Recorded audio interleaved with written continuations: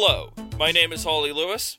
I'm Lawson Keeney. And I am Jean Lewis. And welcome to The Long Watch, the internet's premier pro-journalistic Eternal Sunshine of the Spotless Mind podcast. This week, hard pivot in another direction, we have watched an action film. Harley, what is wrong with you? You didn't say where we stick to the list. You threw me entirely.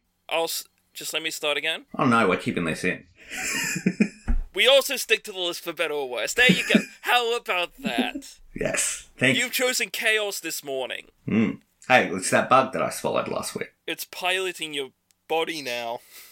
It's in his brain, like Remy from Ratatouille. It's like Vincent D'Onofrio from that first Men in Black movie. Yeah, anywho, we have watched Hellboy from 2004, not the most recent version. Well, clearly, because that came out, a year, 2 years ago? This version, directed by Guillermo del Toro, one of our favorite directors.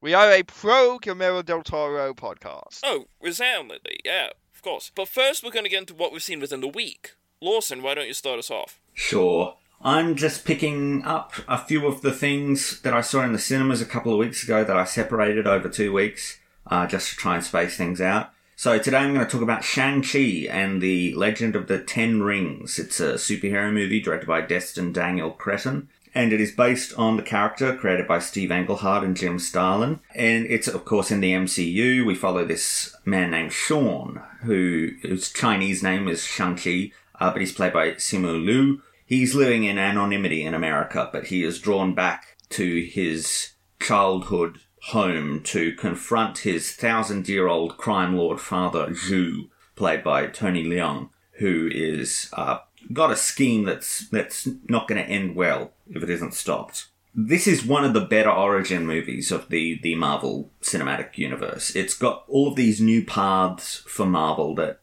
is expanding the universe in ways that hasn't been expanded before. It's taking a lot of cues from Asian cinema. You see there's like an opening sequence where you see a lot of Crouching Tiger, Hidden Dragon and stuff of that ilk, for example. And it's introducing this fantasy sort of mystical element in a way that is more classical than Thor of it all. It is talking about, ancient legends and myths and things and stuff like that. It's a really good performance from Simu Liu, who is doing a charming lead turn here, but he is paired with Awkwafina as his best friend Katie, and that's just outstanding. I mean, Awkwafina, I love her in everything I see her in, and she does really well here with her sort of barely controlled chaotic energy being matched with the more traditional charming leading man energy of Simu Liu, and certainly the movie seems to pitch it as if they are a package deal, as if wherever Shang-Chi goes in the future in the MCU, including into the Avengers necessarily, she will be accompanying him. So that's good. I look forward to that. But Zhu as a character, the villain, is fascinating. He is a fictional character. He was created in lieu of the father that Shang-Chi has in the actual comics, which is Fu Manchu, who is a pretty awful racist stereotype, and they were pretty keen to avoid that if they could.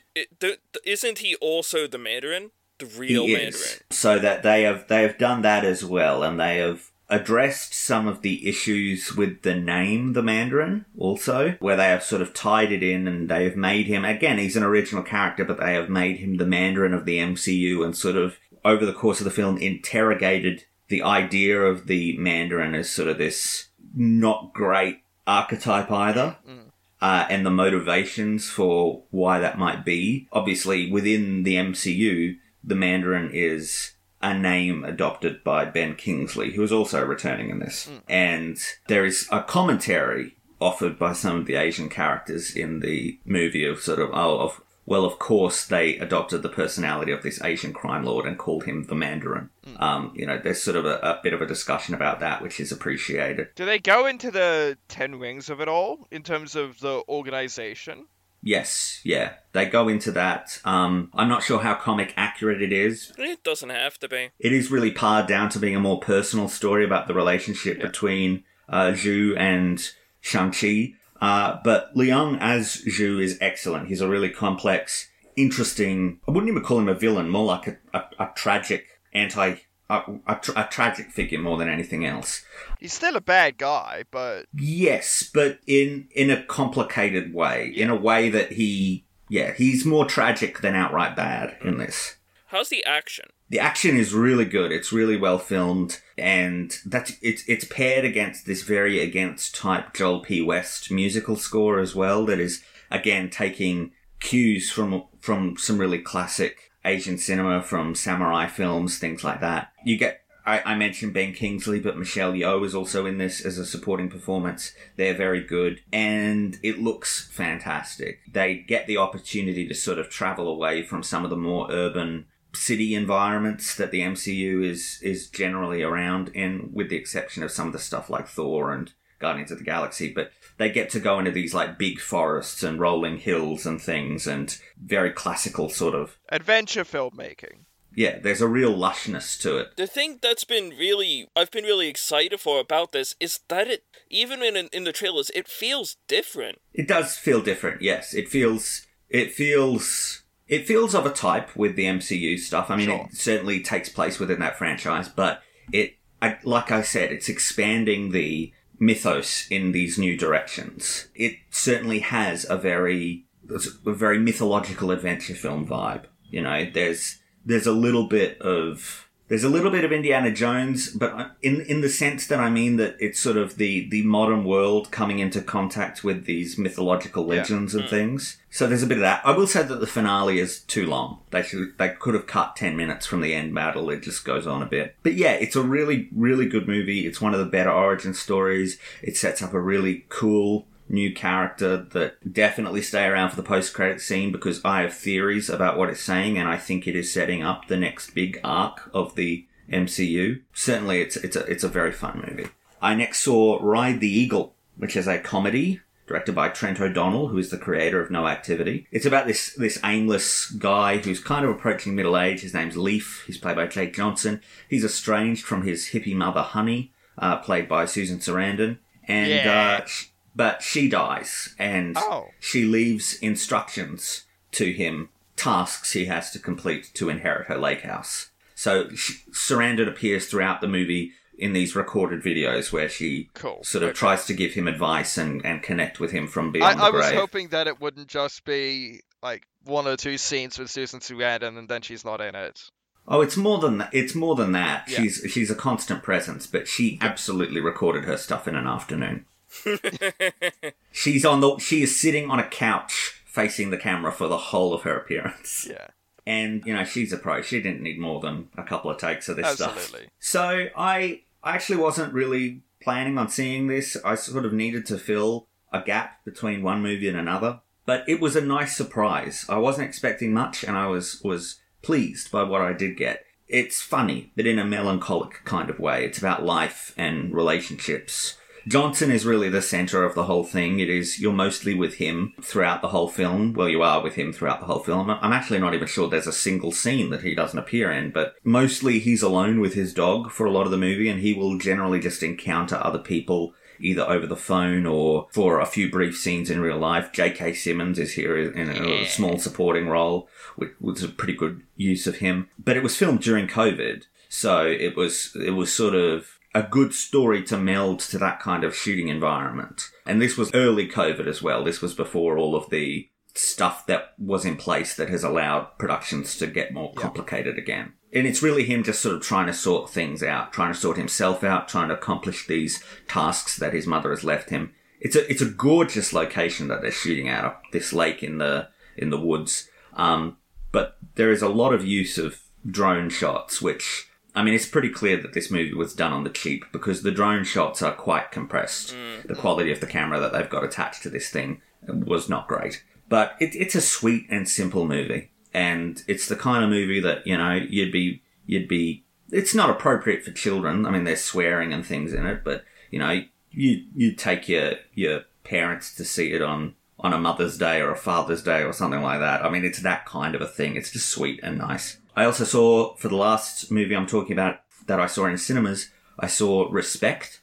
It is a biographical drama directed by Lysel Tommy, and it is about the life and career of Aretha Franklin, played by Jennifer Hudson. It's brilliantly acted, but the movie as a whole is trying too much. Hudson is the showstopper. She is just sublime. She is fully encapsulating Aretha Franklin. She disappears into the role. And the cast around her is really good as well, especially people like Forrest Whitaker and Marlon Wayans and Mark Maron. They turn up in some really good supporting performances. And there's just good writing, and it's always compelling. But structurally, it's too much. They needed to narrow in on it. They're trying to cover too much of an arc of her life in too short an amount of time, which is a bit of a paradox because it needed to be shorter than it is. It goes on quite a bit. But because they're trying to force so much into it, it becomes a little bit messy and unfocused. They're really trying to take these two parts of her life, two different chapters that really seem like they should be two different movies,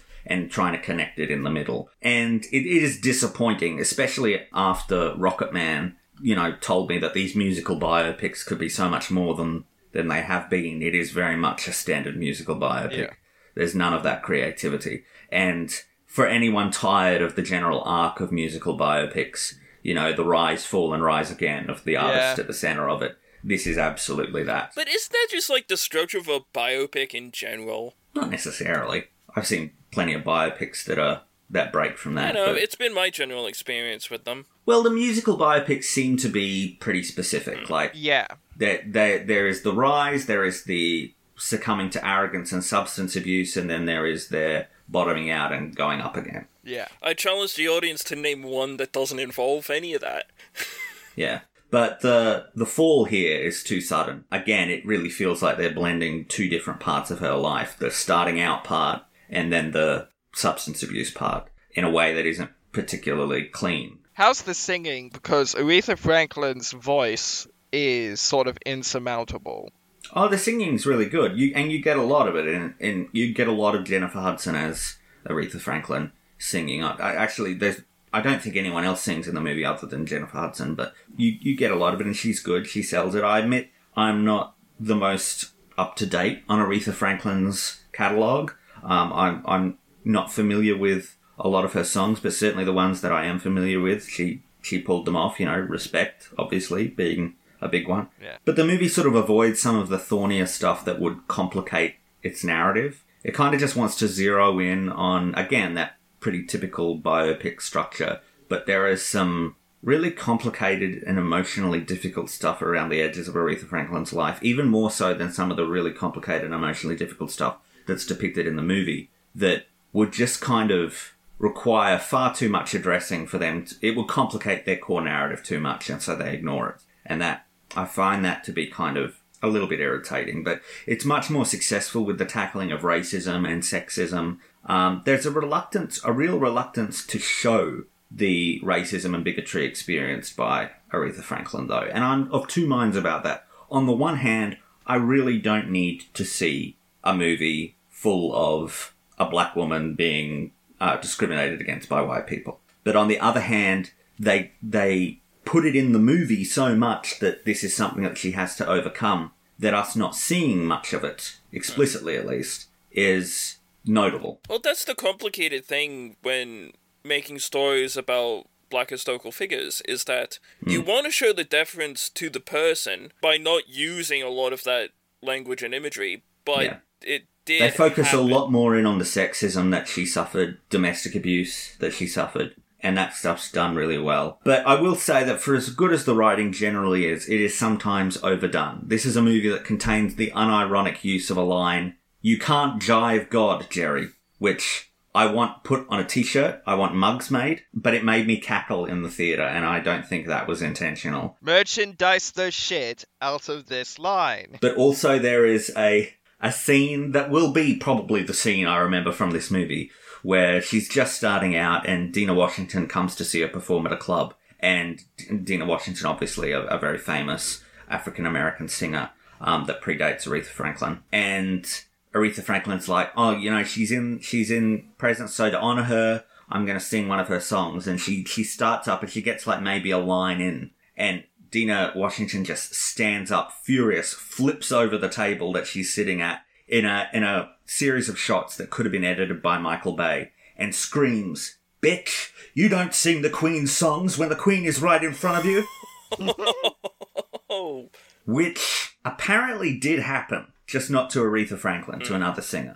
But when you see it played out, it's absurd. Because it is absurd. Yeah. And it kind of interrupts the more serious tone of the rest of the movie. But it was, an outstanding moment. And I got to admit, I was thrilled to find out it was real. Yeah. But anyways, moving on to things I saw at home. I saw Taking Lives. It is a thriller directed by DJ Caruso. It's based on the Michael Pye novel of the same name. Follows an FBI agent named Ileana Scott, played by Angelina Jolie. She is called in to consult on a case in Quebec where a serial killer is killing people and then assuming their identities. And she finds herself falling for the only witness to one of these murders, James Costa, played by Ethan Hawke. It starts out promising, but it really starts to slip as it goes on. It's fairly meat and potatoes by the end. The identity thing is a great, creepy sort of idea. It's not utilised enough here, though. And there's no atmosphere. Like, they should be able to create a pretty sinister atmosphere out of this setup, but they don't. It plays tricks, a lot of them. And ultimately, it's easy enough to tell who the bad guy is at a certain point. The movie starts to become generic enough that you're like, oh, well, clearly this is the kind of thing that a movie like this would do. But the motive makes no sense as to why the bad guy would be doing this. Ileana is a shallow character as well. Jolie is good, but there's just not much here. Hawke is excellent, though. He gets more stuff to do. He's a lot more animated than Jolie is. But there's this, the standard irritating outsider crap of the local police resenting the FBI being called in and stuff like that. And I just, I can't even deal with that. It just seems like the most ridiculous pissing contest stuff every time I hear about it, that these people are in charge of, trying to save lives and catch dangerous people, but every time they get a chance, they want to whip it out and measure it. The funny thing about Ethan Hawke is, this is unrelated to that movie, but oftentimes in my YouTube recommendations, it comes up with a video from a couple of years back of Ethan Hawke talking shit about superhero movies, specifically Marvel ones, and every time I see that, I have a little chuckle to myself, because that he's going to be in the Moon Knight series, and I love that. He held out for as long as he could, but they got him eventually. Now we just gotta get Stephen Dorff in there. I'm just kidding. No one really cares about getting casting Stephen Dorff anyway. The ending to this movie is just ridiculous. It's very daytime soap opera. It's absurd, and it really ended the movie on a whole sour note for me. I hated it. And Philip Glass is an excellent composer, but maybe not the best choice for this type of movie. It doesn't match what's going on here. But it's available for streaming in Australia on Netflix and Stan, if anybody is interested. Next up, I saw The Lady Killers, the remake of the 1955 film directed by Alexander McKendrick. This one is directed by Ethan and Joel Cohen, and it is like the original, a crime comedy. It follows this religious, conservative African-American widow named Marva Munson, played by Irma P. Hall, and she rents out a spare room to this garrulous Southern professor, G.H. Dorr, played by Tom Hanks, but does not realise that he is using her basement to dig a tunnel to rob the nearby casino with a band of thieves that he has recruited. This is very funny. It's a great script, and Hanks and Hall are just powerhouses. Hanks is so good as this extremely loquacious Southern gentleman with the manner of a used car salesman. Yeah. And Hall is just outstanding as this cranky old lady. Tom Hanks used to do a lot of comedy, and he's just, more and more, he's stopped doing it as he's gotten older. And I really, that's disappointing because he's so good at it, He is. I love, if you guys ever seen The Burbs? I don't believe so. I think I've seen bits and pieces of it. Oh, it's so great. It's like this really dark comedy where Tom Hanks and his neighbours suspect that the new people that have moved on to, the new family that has moved onto their street are serial killers. Yeah, I've seen bits and pieces of this movie. Yeah, I just wish he would do more of it because he's so good at it. And I've seen this movie, The Lady Killers, and he's like this disturbed Colonel Sanders. Yeah. There are a lot of African-American stereotypes at work here. Obviously, the cranky old black lady is a stereotype. The sort of way that the Coens write the black characters within this movie are very stereotypical. And I'm kind of of two minds of this, because there are some things like Marlon Wayans, who's has a performance here that is constantly veering way too close to being a negative, stereotype. But on the other hand, there's a kind of lionizing of elderly black women in a way that is really interesting and kind of fun, that she, just by being sort of who she is, totally upends their plans, like almost unintentionally. Yeah. And that's really enjoyable. And the third act is just excellent when everything goes to shit. It is a little bit sudden, and it's a change in mood for the movie, but it is very Coen Brothers. The middle sags, though, the stuff where they're planning the heist and executing the heist, it's all very familiar. It relies on the dialogue and the performances, which are good, but, you do need narrative to support that stuff, and it loses it there. And there are a few missteps in the humour. I mentioned the Marlon Wayans character, but there's just there's an IBS gag that goes on for way too long. There are a great use of songs, though, especially like gospel music from Martha's Church. And it's really well shot. It was shot by Roger Deakins. So, of course, it was well shot. But it's available for streaming on Disney Plus if anybody is interested.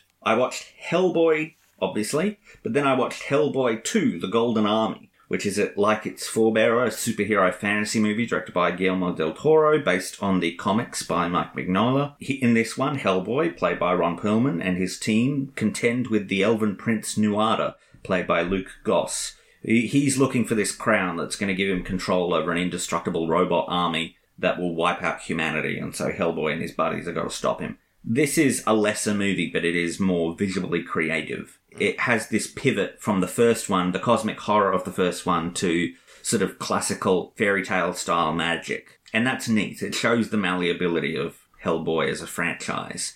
But the execution's off. You really miss the gothic tone of the first movie. The urban fantasy stuff is kind of dumb in the way that they execute it. There's just too much silly humour. It never lands. The characters are just yucking it up the whole time in constant search of the next gag in a way that feels really grating and not necessarily much like they were in the first film. And you get this introduction of this new guy, Johann Kraus, this new team leader who is just a walking comic relief and not a good one. And Nuada is not that interesting as a villain either. We should have spent a lot more time with the elves as a civilization, and we don't. And instead we just get this one-dimensional, elf bigot who's wandering around talking about how we need to wipe out humanity because we're destroying the planet, which, fair, but not particularly interesting. He's out of line, but he's right. Oh, speaking of, Harley, your line in our SWAT episode,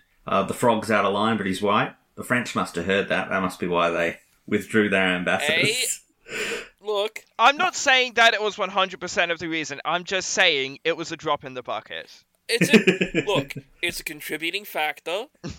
And I would like... What did that little shit say about us? Fuck Australia. And I would like to say to the people of France, I don't regret a second of it. All right, let's move on. The personal crises that all the characters have to face in this are pretty tortured and unnecessary as well. But I do like that it brings Abe Sapien to the fore a lot more than it did in the first movie. And Doug Jones gets to use his actual voice this time rather than being dubbed in post. There are a few really cool moments and ideas in it as well, and but frustratingly, it starts setting up some unfinished story threads that they were going to work for in a unrealized third film that was going to be the end of the trilogy, and that stuff's just kind of left hanging. But Del Toro is having the time of his life with all of the designs, the world designs, the creature designs. You get more than one Doug Jones character. I mean, he's Abe Sapien, but he's also turning up as a few other characters as well, including an Angel of Death in a really, really cool get-up. Look up that character because he looks awesome. Like, the thing is, you've got Doug Jones already in your cast. Use him! Yeah, I'm looking at a picture of the Angel of Death. My god, what a Del Toro looking thing. It is a bit strained because they're going into the room where the Angel of Death is, and Abe Sapien's like, I'll wait out here. And there's like no real reason for him to do it. But Doug Jones can't be in two places at the same time. But this is filmmaking, my man. He can be. Anyways, it's available for streaming in Australia on Binge and Foxtel Now, if anybody is interested. I next watched Hellboy, Sword of Storms. It's an animated direct-to-video film that was released between the two live-action films. It's directed by Phil Weinstein and Tad Stones. And in it, Hellboy and his team must stop the demonic brothers, Thunder and Lightning, from breaking free of a magical prison where they are imprisoned in a sword, where they were trapped by a Japanese samurai. But they managed to get around this by possessing a Japanese academic and making him set in motion steps to free them. And Hellboy has got to try and stop them, but in doing so is transported to a fantasy land where he discovers the backstory of this whole thing. And if that makes no sense whatsoever, you're right, it doesn't. So Tad Stones and I have a history. I pretty much knew exactly what to expect of these two Hellboy animated movies the minute that I found out that he was involved, because he was the director on the Aladdin direct-to-video sequels and the Atlantis direct-to-video sequels, neither of which impressed me greatly. It's kind of weird, because it's got a returning cast. I mean, Ron Perlman is voicing Hellboy, Selma Blair is back, Doug Jones is back, John Hurt is back in the second one, but it doesn't really seem obvious whether it's supposed to be set in the same world or not. In fact, I'd say that it maybe seems like it isn't set in the same continuity, just because of some of the, there are these supporting characters that are not present in other, in the live action films, and it just seems to mess with some of the continuity in some weird ways. But the story of this is just a morning cartoon thing. It's not worth being a film. It really feels like it should be a 22-minute episode of television. And as I said, it makes very little sense. There's a lot of dull exposition. The action is uninspired. It drags on and on and on. But it is blessedly short. And Hellboy in the fantasy Japan setting that he finds himself stuck in is pretty okay. There are a lot of encounters with what I think are monsters from Japanese folklore, which is a neat idea. But the animation just looks cheap. The designs are in the comic style, which is nice. That was fun to see that in action, but it looks cheap. And, maybe they were testing the water, because the first Hellboy movie did not do great at the box office, but it did really well on home video. And I wonder whether this was maybe them testing the water to see whether that could be replicated enough to justify another Hellboy live action film. And if that is the reasoning, then fine, I'll let it pass. But it's available for streaming in Australia on Prime Video if anybody's interested. I, of course, watched the sequel, Hellboy Blood and Iron, this time directed by Victor Cook and Tad Stones. And in this one, the gang investigates a haunted house that used to belong to, well, they call her something different, but so they call her in the movie Erzsébet Andrushko, but in real life, they're referring to the real-life figure of Elizabeth Bathory, who was a real-life Hungarian noblewoman and serial killer who killed 650 people to bathe in their blood because she thought it was going to keep her young. And it didn't. Shock horror.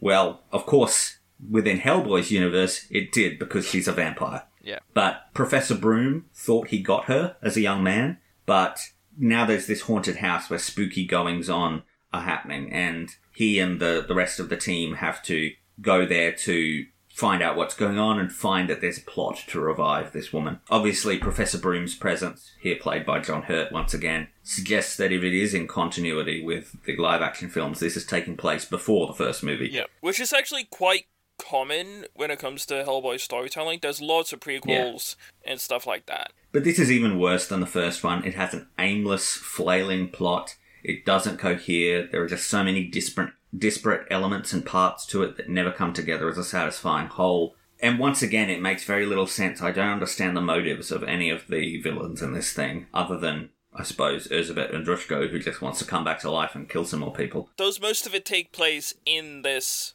haunted location? In the house, yeah. Okay, cool. Yeah. That's actually really cool, because I'll get into it more and I'll deep dive, but that's more in line to what the comics do. Yeah, it is like Scooby-Doo, but not as good. Violent Scooby-Doo, but not as good. And Scooby-Doo itself is pretty violent. It's just not gory. Well, yeah, but like Scooby never has to stop like a monster that's bathing in people's blood.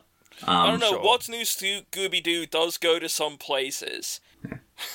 I so come on, give us CW, give us the Supernatural style live action Scooby Doo where they need to stop a monster that's bathing in people's blood. Come on, begging for it, and you don't It listen! can be a sexy monster, CW. It can be a sexy monster.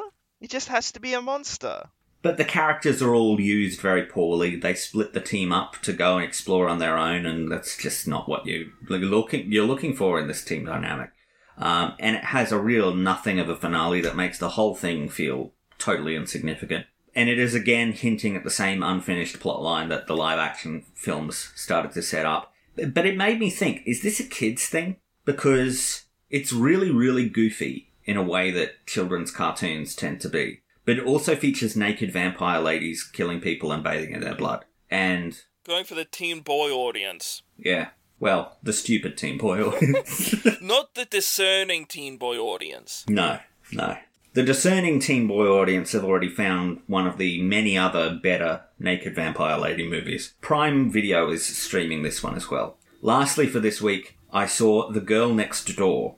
It is a romantic dramedy directed by Luke Greenfield. And are you two aware of this film? Vaguely. I've heard the name before. The name rings a bell. So, it's about this shy, nerdy high school... Don't look it up, because I want your live reaction. It's about this shy, nerdy high school senior named Matthew. He's played by Emile Hirsch. And this new, extremely attractive next-door neighbour, just like a year older than him, moves in next door. Her name is Danielle. She's played by Alicia Cuthbert.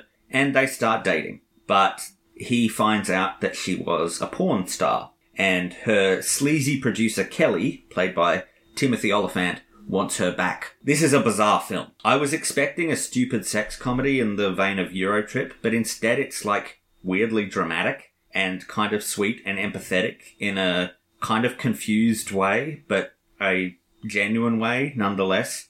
It's kind-hearted, but time has left it behind. Yeah. It has a pretty complicated portrayal of what has become a complicated portrayal of sex work. There's this feeling that Danielle has to be saved and told she's good enough. You know, she's good enough that she doesn't have to do this.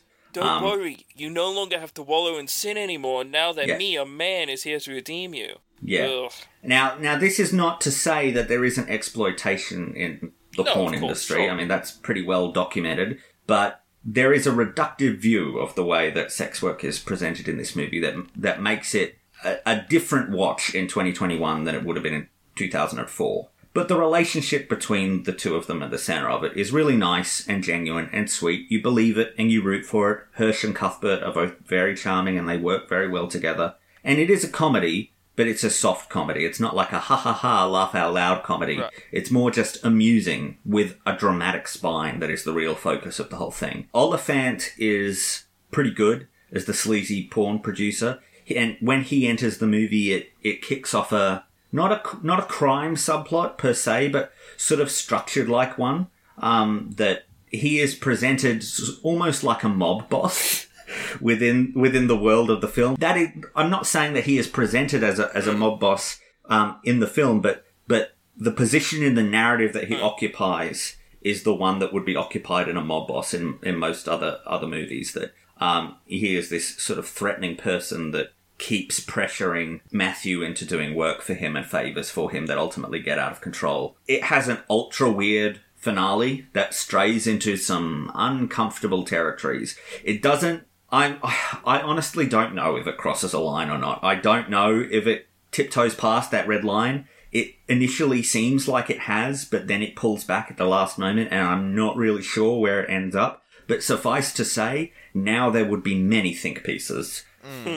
But it has an awesome licensed soundtrack that is used very well. Stuff like Under Pressure and The Killing Moon. It's a very peculiar film. And if anyone wants to check it out for themselves, they can find it on Netflix and Prime Video in Australia. But that's me done for the week. What about you guys? What have you been watching? Okay, so to begin with, we've got Tubi, you see. And you there, bro? Oh, your face is being distorted. You look like a monkey. Oh, okay. Okay. Anyway, that just distracted me for a second. So we've got I didn't notice a difference. I'm just kidding. I'm sorry. It was right there. I had to take it. Yeah. Ooh, ooh, ah, ah. So, we've got Tubi, to reiterate a third time. And our dad, in his infinite kindness and wisdom, likes putting on shitty horror movies for us all to watch. Because, as he says, hey, now you can talk about it on the podcast. Your family sounds so fun. Yeah, they are. You need to come over one of these days and we'll put on a shitty horror movie and rip it to shreds together. You know that its title's gonna have Amityville in there somewhere. This movie, preempted by Harley, is called Amityville Scarecrow. It follows 2 families? Can I just stop for a second? How many Amityville movies have they made at this point? Actually, you know what? I will read to you a list that I have here. And I want to Here's a hint, preface Lawson. this. It's too many. I want to preface this with, not all of them have anything to do with the Amityville horror. You know? That thing that the Warrens make. There have been 2 released this year. There were 4 released last year. Yeah. I want to read you some of the names of these movies. And I want to see the light leave your eyes. I can already see one that... Yeah. Amityville Clown. Amityville Cop. Amityville Cult. Amityville Hex. Amityville Karen. Amityville Shark House. Amityville Vibrator. Stop there for a moment. Don't stop me when I'm on a roll. When John read that list to me and said Amityville Shark House, my immediate thought was that it's a shark who... It's a haunted house that is also a ghost shark. That was my impression. Amityville Shark House, as a concept, that is clearly taking the piss. But anyway. Amityville in the Hood. Amityville, Germany. Oh, come on. That's stealing it from Leprechaun. You can't do that. It's derivative. The Amityville Legend 2021 and the Amityville Moon. See, that's a werewolf surely movie. the Amityville Moon is the moon we all share. No. What do you mean, no? They clearly made the distinction that is the Amityville Moon. You gotta learn to listen, Harley. The Amityville Harvest. Is the Amityville Vibrator like a porn parody? I think it's a comedy. Because I'm just looking at the IMDb description of this movie. I think it's a sex comedy. Kathy moves into a new home and soon comes into contact with a vibrator with ancient evil powers. 2 researchers must locate this possessed item before Kathy and anyone else she encounters becomes a sex slave for Satan. Yeah, so it's in sort of the John Waters filth style of things. What? Does it come from when they were still trying to use those to cure hysteria in that really sexist way? This came out in 2020. No, I mean, what... Did you list Amityville Island? No, I didn't. Yes, Amityville Island is on there. Amityville Island... Surely is simply Long Island. It has nothing to do with the Amityville house, except it's... Neither does Amityville Scarecrow. Well, Amityville Island is about a survivor of Amityville House who goes to live on a small island where she discovers that bizarre genetic experiments are carried out on humans and animals in a secret women's prison. Okay, so... You know what? Watch all of these. I want No. Save me from Smallville, but the Amityville series. I'm going to tell you right now... now... I'm reading the list off of IMDb. I don't know if all of these are on Tubi, but I can check if you'd like me to. But Amityville Scarecrow. I draw the line at Amityville Dildo. Thank you. It's Amityville Vibrator, Whatever! Harley. Again, you gotta learn to listen. Harley, they named these things for a very specific reason, and if you're not gonna respect them that much... What, you don't want to watch Amityville Vibrator with your family? But anyway, you know the Amityville answer. Scarecrow. The synopsis here on IMDb is completely full of shit, so I'm gonna just, synopsize it myself. It follows 2 families of indeterminate nationality. This is Amityville in the UK, I think. Okay, so... It's never clear. Let me just note... They speak with British accents. Yes, they do. But they say, when we moved over to the UK, which within that language makes it seem like they are not talking about where they currently are. But... Okay, so... Sorry, moved over from the UK. No, they moved to the UK and now they're back? From the UK. But this is very clearly England. It's not clear. But anyway. But how old are these people? Because if they moved to the UK and, how long did they stay there? Because why would they have accents if... See, you're just... So... We need the official Amityville series timeline. I want to know how these this aren't fits all into the part continuity. Of a series, Lawson. This isn't a cinematic... Not. It's not the ACU, Amityville Cinematic Universe. Okay, so this follows 2 families. They've had some issues in the past because... Just let me finish. I'm sorry, but can you just imagine those poor people, those poor 6 people who were shot and killed by their family members, and then they made this absurd feature film franchise out of it that includes stuff like Amityville Shark House and Amityville Vibrator. Like, what a thing. Blame the Warrens. I'm curious about that Chalk House one. Sure, but okay, getting back to Amityville Scarecrow. Anyway, this family has shitty stuff happen in the past. They're estranged. They've come here to this abandoned summer camp that their mother owned before she died. And one of the sisters wants to sell it and just be done with the whole thing. Everyone can get half of the money, wash the hands of it. The other is starting to have these weird feelings having arrived there. They are unsure what to do about this place. They want to turn it into a functioning camp. So people start... Oh, to phrase it like that is incorrect. There's a scarecrow killing people. There's a scarecrow killing people, but it happens all in the back half of the movie. Oh, except for that Except for that opening scene. Except for the opening scene, which features an actress who can't seem to close her mouth, but it's not Kristen Stewart. This is... God bless that it's not her. You know, I wouldn't want her to be in this. If I was a really famous actor on the level of, like, Tom Hanks or one of these people, I think it'd be fun to just do a walk-on role in one of these really, like, Amityville Scarecrow kind of level things, just to really confuse people. Sure. There's Just torpedo your career. See, you know what I would do? See, you have to be at the point where it wouldn't torpedo your career. Nothing is going to derail Tom Hanks. Yes. But what I would do, definitely, would be do like a 10-episode storyline on Neighbours. We know you would. You would want to be the person who ruins her life. Well, you have spoiled my life. You have destroyed my happiness. You need to see Susan. No, I don't. I don't want to ruin Susan's life. Susan's great. You want to watch Cole do it in person. You want to recreate that scene where she screams at Cole. You have destroyed my happiness. But anyway, moving on. I'm going to spoil this movie for you because I don't care. I maybe care a little too much, I tell a lie.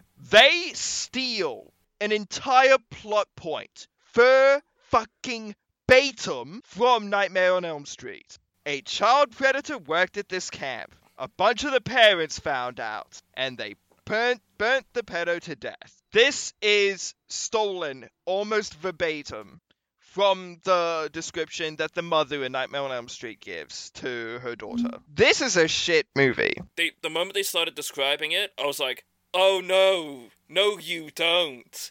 This movie... I think I made a joke just before that happened where, oh yeah, No, you said it. You said, oh, they burn him to death. And then the woman says, oh, yeah, we burnt them to death. Oh, God.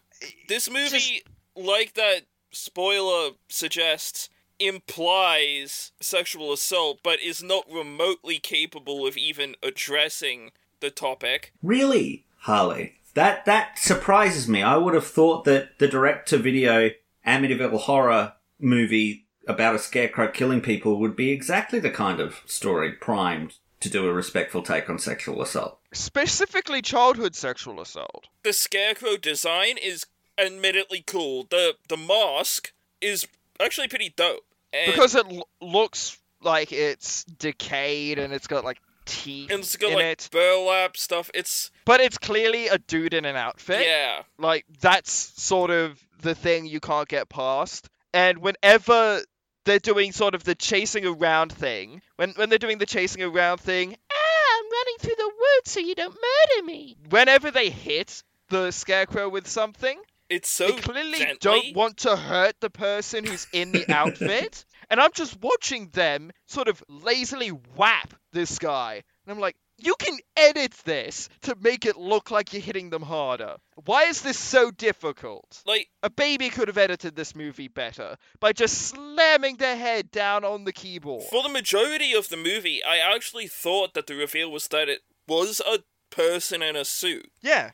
There to kill them. Like a Scooby-Doo kind of thing. No, like a Ghostface sort of thing. You know how Ghostface isn't the most physically capable slasher villain? I thought the Scarecrow was going to be the same, but No, this Scarecrow is like teleporting in between scarecrows. This is a supernatural spirit possessing these scarecrows. And it's jumping between scarecrows. Like when one scarecrow body has been hit by a car, it just jumps into another scarecrow body and it's just standing on top of this.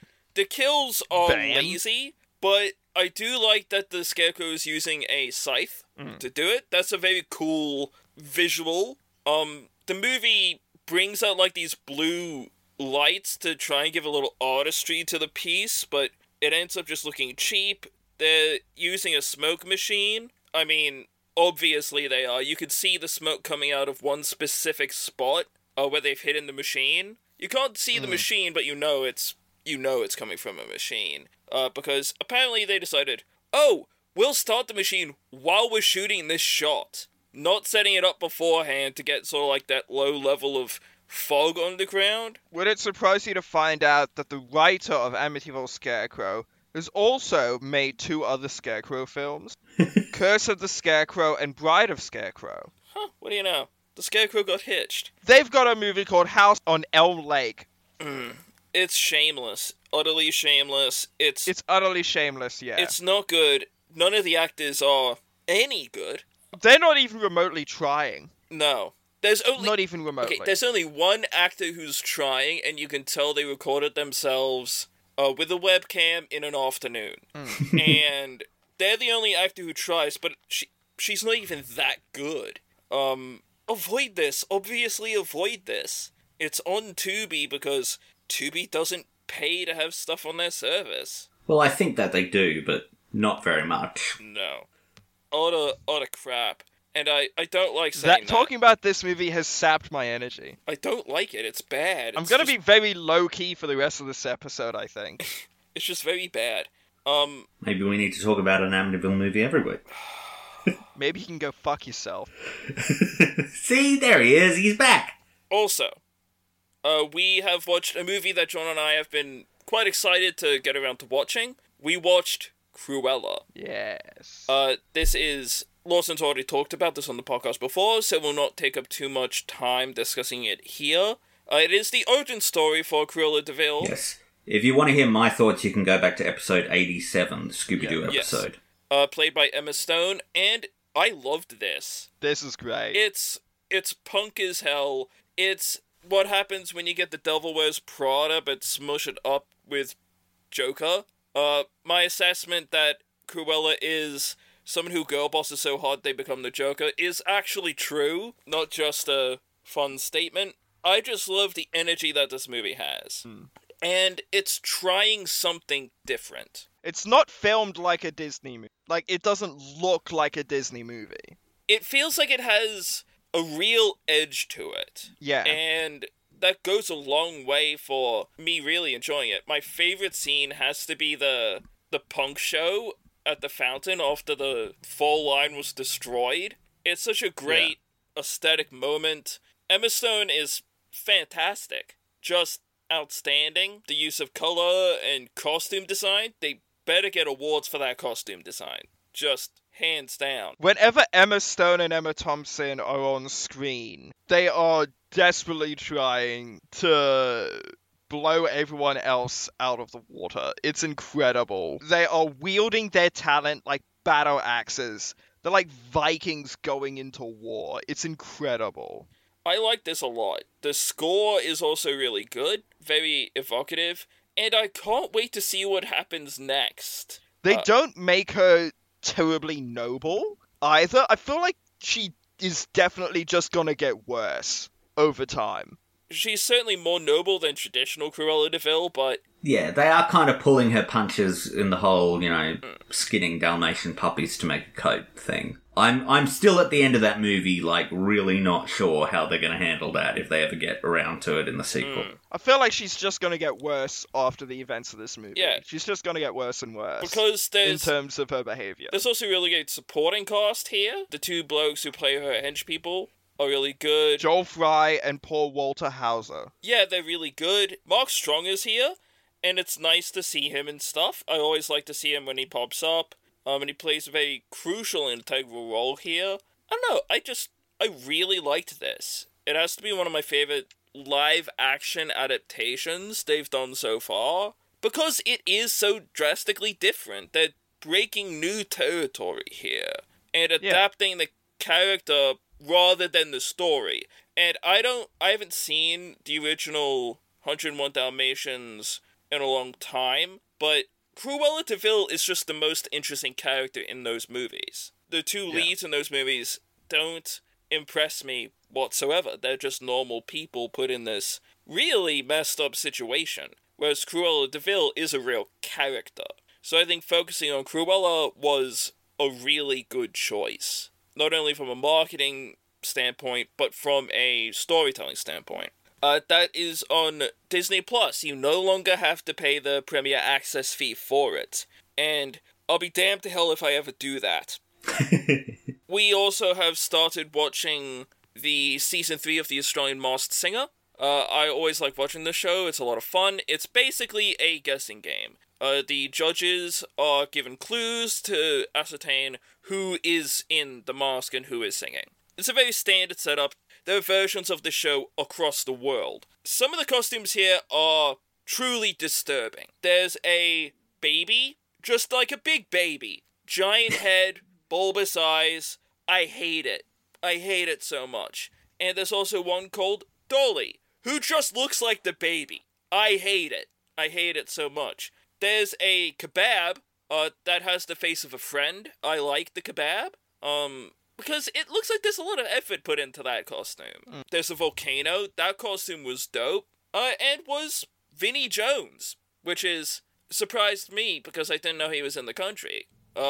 Also, there was one called the Duster, which is perhaps the laziest costume I've seen on the show so far, and that was George Columbaris. Famed wage stealer. Yes. They had to auto-tune his voice something fierce. My god. They've never... It's the worst that I've ever heard them do it. They smoothed his vocals something horrid.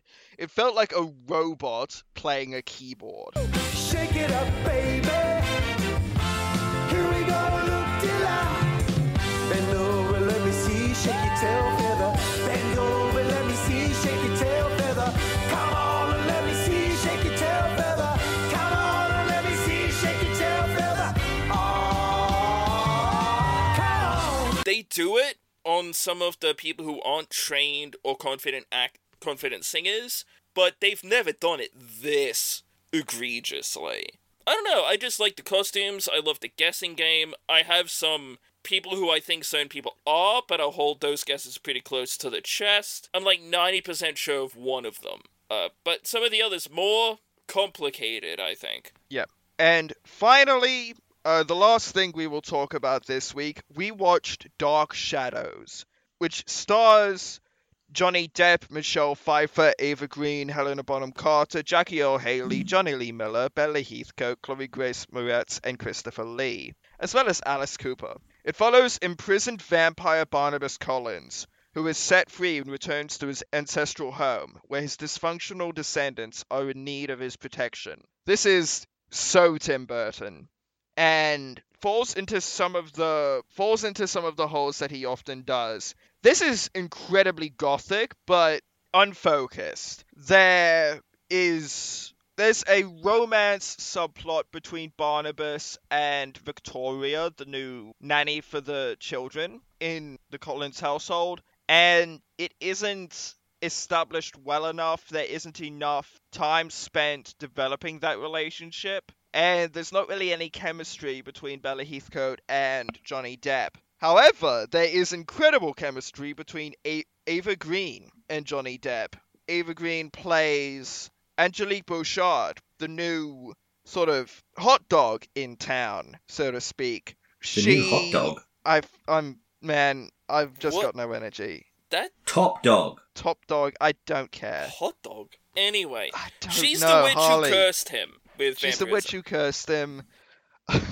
She's the witch who cursed him, and she is an absolute battle axe of a person. She's obsessed with Barnabas to an incredibly unhealthy degree. This is a very uneven film, but it's not the actors' faults. There are decisions made within the story and the script that aren't necessarily the best. It's a little too long as well, a little too episodic, and sort of gets bogged down in making everything, horror-centric, I guess. Chloe Grace Moretz is really fun in this, so is Helena Bonham Carter, and I wish Michelle Pfeiffer was in more of this movie, because she plays the matriarch of the Collins household, and is incredible.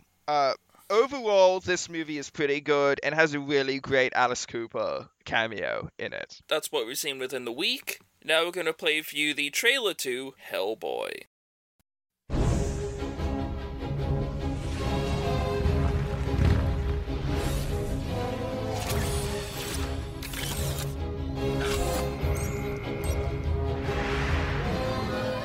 Watch your hands and elbows. Pardon? Welcome to the Bureau for Paranormal Research and Defense. There are things that go bump in the night, Agent Myers. And we are the ones who bump back. Hellboy. Well, come on in. Meet the rest of the family. Abraham Sapien. Liz Sherman. It's a beautiful name. Don't worry, Boy Scout. She'll take care of you. These freaks, they give me the creeps. Really? Every time the media gets a look at him, they come running to me. I'm running out of lies. If there's trouble, all us freaks have is each other. What the hell is that? Something big. In the absence of light, darkness prevails. 60 years ago, they tried to destroy the world. They're back. Master. Oh my God. Behind this door, ancient evil. Oh well. Let me go in and say hi.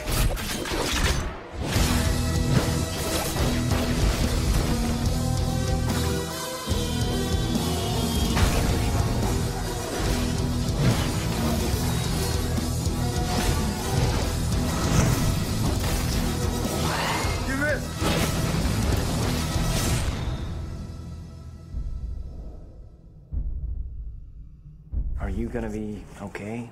How big can it be? That was the trailer for Hellboy. It is a fantasy superhero movie with cosmic horror elements, directed by Guillermo del Toro, and it is based on the Hellboy comics created by Mike Mignola, specifically the first arc, Seeds of Destruction, by Mignola and John Byrne. It follows the exploits of the Bureau for Paranormal Research and Defense, also known by its acronym BPRD. The Bureau was created after, at the tail end of World War II, an Allied task force accompanied by paranormal researcher Professor Trevor Broom Brutenholm, played here by Kevin Trainer and as an old man by John Hurt, stopped an attempt by the Nazis to open a portal beyond our own world. With the help of the unkillable Russian mystic Grigory Rasputin, played by Carol Roden, the Nazis try to open a dimensional portal to release the Ogdru Jihad, a collection of Lovecraftian monsters known in English as the Seven Gods of Chaos, into our world. Broom and the Allies prevent it, but not before something unexpected travels through the portal. A baby demon, complete with red skin, horns, and a tail. Recognizing that he could be raised to be good, Broom takes him in, and he grows up to be known as Hellboy, played by Ron Perlman, about as all-American as a demon originally intended to bring about the end of days could be.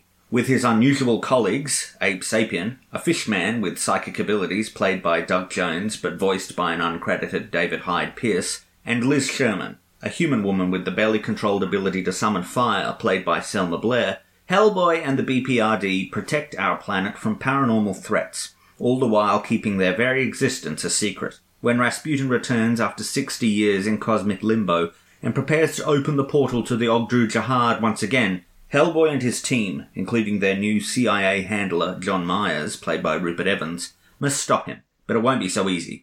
Hellboy was originally summoned to destroy the world, and to save us now, he must resist his own unholy destiny and also contend with his not-so-secret crush on Liz, and the fact that she and Myers have started to make googly eyes at each other. So, before we get too deep into this, why don't we each go around and give our timed 30-second thoughts on what our opinion of Hellboy is. Why don't you start us off, Sean? Are you ready? 3, 2, 1, go. I like this movie pretty well. It doesn't do enough that is different from it.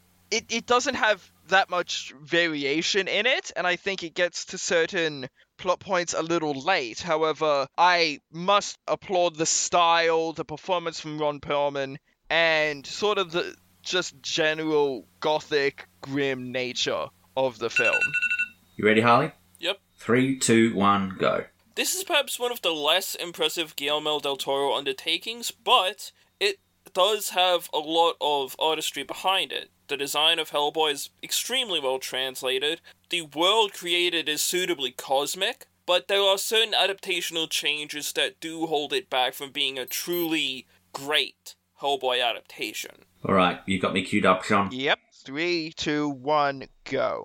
I really like this movie. I saw it in 2008 when the second film came out on DVD. I bought the 2-film box set, and I did not get it then. I really didn't like it. But I dig it now. I love the cosmic horror of it all. I love the cool creature design and the world design. It's got some problems, but it is, I think, an interestingly different kind of film from the superhero movies that we tend to get. So, let's start off with a production history. I have my notes here. The creator of the comic series, Mike Mignola, and Guillermo del Toro were close collaborators on this. They pitched it to a whole bunch of studios who noped out really quickly. They didn't like the title. They didn't like the connection to hell. This was also an issue when Mignola was trying to pitch the comic originally. It's why DC turned it down. It was because of the hell connection.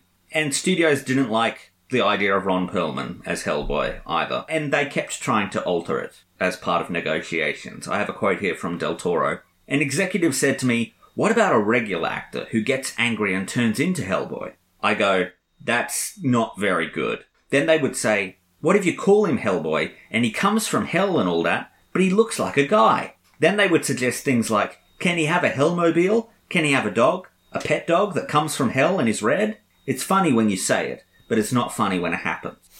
The movie was ultimately picked up by the independent studio Revolution Studios. Del Toro allegedly turned down the directing job on Prisoner of Azkaban, Harry Potter and the Prisoner of Azkaban, to do this. Del Toro always saw it as an old-school Ray Harryhausen movie. He even approached Harryhausen to teach the animators how to create those kinds of creatures and movement and things, but Harryhausen declined because he didn't like the violence of it. He got a little bit grumpy about the direction that movies went in his old age, and so he was not up for it. But Del Toro did make a few changes from the books. For instance, in the comic series, everyone knows about the BPRD. They're not trying to keep it a secret. Broom dies very early in the comics. There is no flirtation with Liz. Myers is a brand new character created for the film. But Del Toro had always envisioned Perlman. In fact, he wrote the script with him in mind, and he and Mignola both independently suggested him as the correct choice for Hellboy. Well, he's the perfect choice, naturally. But Screen Rant says that the studio pushed for people like Dwayne Johnson, Nicolas Cage, and Vin Diesel. Maybe The Rock? I could see The Rock, but I can't see Vin Diesel doing it. Cage is too small, I think. Physical stature. Hot take, Dwayne Johnson would have been better than Ron Perlman. I can see that. Okay, I need you to explain your reasoning to me, because I like We'll get into that, because I think Hellboy himself is the weakest part of Hellboy. Sure. So we'll get into that. But the studio apparently also pushed for Diesel as Abe Sapien. No! Gotta be Doug Jones. Vin Diesel is just the wrong casting for that kind of character, you know? If you want to put him in the movie, have him as, one of the PRD people. Have him as that weird guy with the knives or whatever. Don't have him as... You don't take Vin Diesel and put him under all of that makeup. One, it's not something that he's used to acting with, and two, he just doesn't have that experience. Abe Sapien is far too loquacious a character. Doug Jones was cast ultimately as Abe Sapien, but David Hyde Pierce was hired after filming to dub him over in post because the studio wanted a bigger name than Doug Jones, and I don't know what they thought they were getting with the blistering star power of Frasier's brother, but They were trying to get that sitcom audience. But Doug Jones was ultimately allowed to do the voice in the sequel and in the animated sequels as well, and David Hyde Pierce was actually a big part of that. I have a quote here from Doug Jones. David Hyde Pierce is a consummate gentleman. When he came in to do the voice over me for the first time and he saw and heard my performance on film, he backed away and said, "Why am I here?" He ended up doing the job he was hired to do, but in the end he refused to take a credit in the film. He didn't show up to the premiere and he didn't do any press for the film. When asked why, his answer was out of respect to Doug Jones. He didn't want to take anything away. Nobody does that in Hollywood. We're an ego-driven town. He has a very giving and humble attitude. He's become a hero of mine. I owe him a lot. Pierce was actually approached before Doug Jones was to do the animated movies, and Pierce turned them down and told them to go to talk to Doug Jones instead. Pierce was pretty much just imitating what Doug Jones did on the set with his performance. That's really nice of him. Like Jones said in the quote, you don't see that a lot. Ron Perlman's makeup took 4 hours to apply every morning. Jones took 5 to 7. Yeah. Depending on whether he was shirtless or not. But Perlman later put all the makeup on again to fulfill the wish for a Make-A-Wish kid with leukemia. And there's photos out there of that. The kid had the wish to hang out with Hellboy for a day. And so Perlman put all the makeup back on and did it.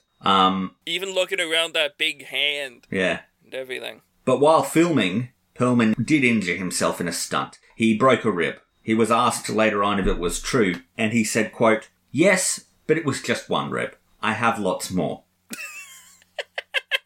He seems to just be that kind of guy, you know? He just gets on with it. The sequence was me chasing Samael, the monster that I'm chasing through the whole movie, onto a moving train. But the train was moving towards us in this case. In most movies, it's moving away. So I had to jump onto a train that was coming toward me in one take. I usually timed it so I hit the train before the train hit me, but there was one take where I took an inordinately big jump because I was tired of shooting the fucking sequence.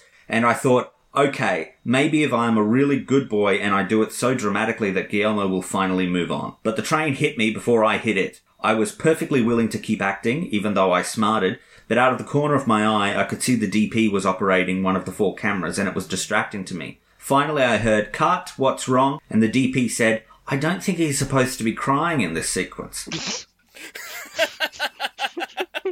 He didn't even notice that he was crying. That's awesome. I love Ron Perlman. He's just got a... He is also a consummate professional. The movie was released in the United States on April the 2nd, 2004. It was distributed domestically there by Revolution Studios. Its widest release was in 3,043 theatres, and it opened number 1 against Walking Tall, Home on the Range, and The Prince and Me. Some cinemas in America allegedly refused to show it because they did not want to offend viewers of The Passion of the Christ, which was out at the same time.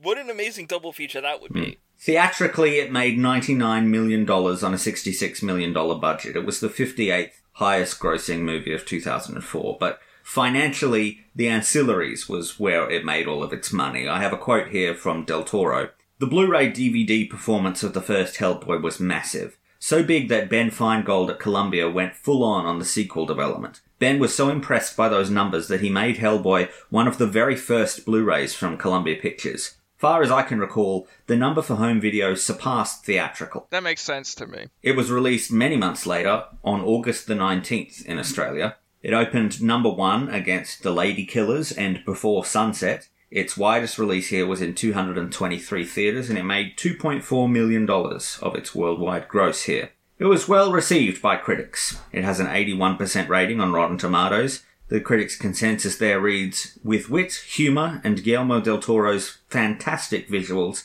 the entertaining Hellboy transcends the derivative nature of the genre." Audiences were more mixed, though. They gave it a B- cinema score, which I think probably has something to do with the Lovecraftian elements.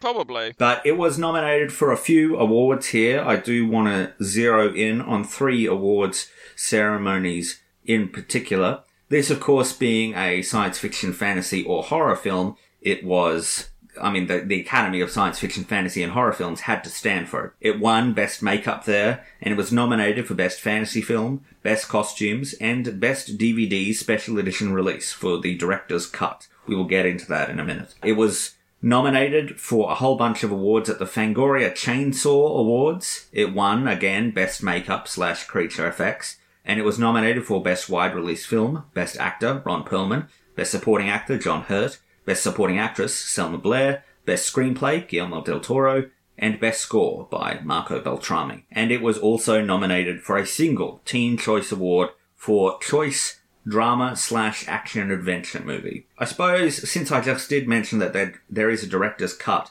of this movie, we should just establish, to start off with, which version of this that we watched. And I have So I watched the director's cut. I forgot to actually double check which version was available, because I'm assuming you streamed it, correct? Yes. Yes, on Stan. Alright. So, did you get a scene towards the very beginning, a longer version of the scene where Broom was diagnosed with terminal cancer, in which he flips over a death tarot card? No. No. Then you watched the theatrical cut. The director's cut is mostly character stuff. Anything drastic? More fleshing out of the relationship between... Actually, this is probably a better scene. You didn't get the scene of Myers and Liz in the taxi with each other? No. Alright. Yeah, you definitely watched the theatrical cut. It's a lot more of the stuff between the relationships between Myers and Liz that kind of makes their flirtation a little more believable. There's more stuff to do with, Hellboy and fair few more added sequences with Broom, but not really anything actioning. I didn't even know that was the director's cut, so that came as a surprise to me. But let's talk about the whole cosmic vibe of this, because it is totally my thing. The tone here is very Lovecraft. Oh god, what are they even called again? The Ogru Jahad. Yeah. They are very old ones, the old gods kind of stuff, very Cthulhu-y. Yeah. Right down to the tentacles. I mean, they're big octopus. So many tentacles. And my understanding is that they are the franchise villains of Hellboy, that as the comic series goes on, they continue to be a presence. I read Seeds of Destruction and a couple of the short stories. In my estimation, I think the Ogru Jahad are actually very important, but there are more conscious villains. Yeah. Carrying on sort of the plot to bring the Ogru Jahad. They tend to be the villains whose agents are the ones that... Yeah. Hellboy and co are encountering rather than the Ogru Jahad themselves. But I do love just that teasing bit of seeing their dimension, of seeing these giant things in space, frozen in ice. I mean, that's such a great visual. At the beginning, they open up this gate to... It's not hell. This is somewhere else. When the Nazis are opening up the portal to somewhere, you expect fire and brimstone. No, it's just space. It's a void, yeah. There's something so deeply terrifying about that, and then seeing the Ogru Jahad captured in their crystal prison, all 7 of them, just floating almost aimlessly through space. Floating around like they're friggin' General Zod or something. It's such evocative imagery. And another one of the images that really gets to me is when the Ogru Jahad are being released near the end, or when that first look busts open. All the clouds and stuff with this, big beam coming up out of the ground, and you see the octopus. Yeah. That's like the flash forward thing, isn't it? The imagining? No.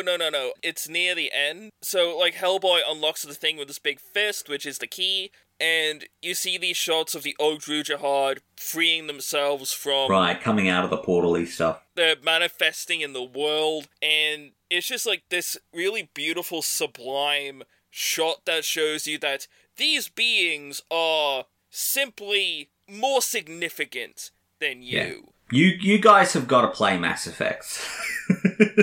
Now that I actually think about it, there is a lot about this plot here that is very, very similar to the first Mass Effect game. The Ogru Jahad as entities, they are far more significant than the normal person. They exist on more planes of reality than the average being does. That's what I mean by them existing more. It's not just the space they inhabit, it's the utter...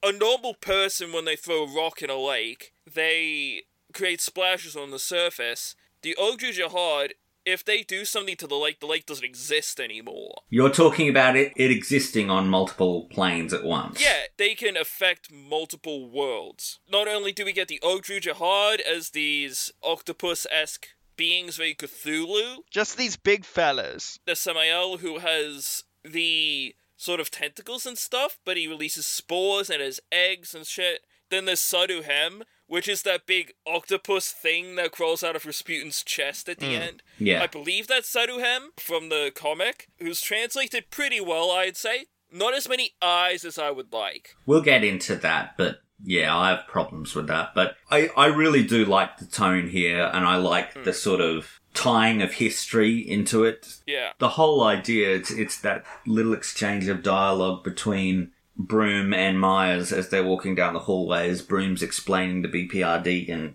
he talks about how Hitler didn't die until the 50s.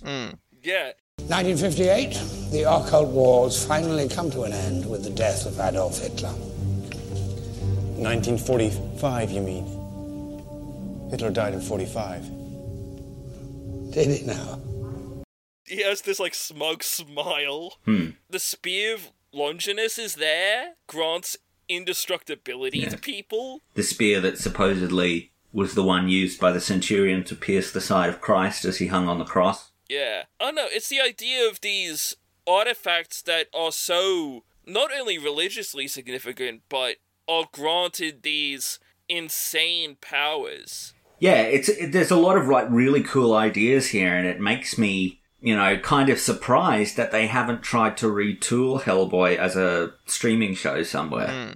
This feels like it could be an X-Files-ish sort of X-Files, but Mulder and Scully are monsters too. I would not do it that way. To veer closer to the comics, I would make it more like The Witcher, in terms of tone and structure. And with Henry Cavill. No, you get Perlman back, or you get Stephen Lang. Oh, Perlman is approaching 70. I'm not sure how much he's up for it. He can still kick ass. Dave Bautista. Yep. Okay, yeah.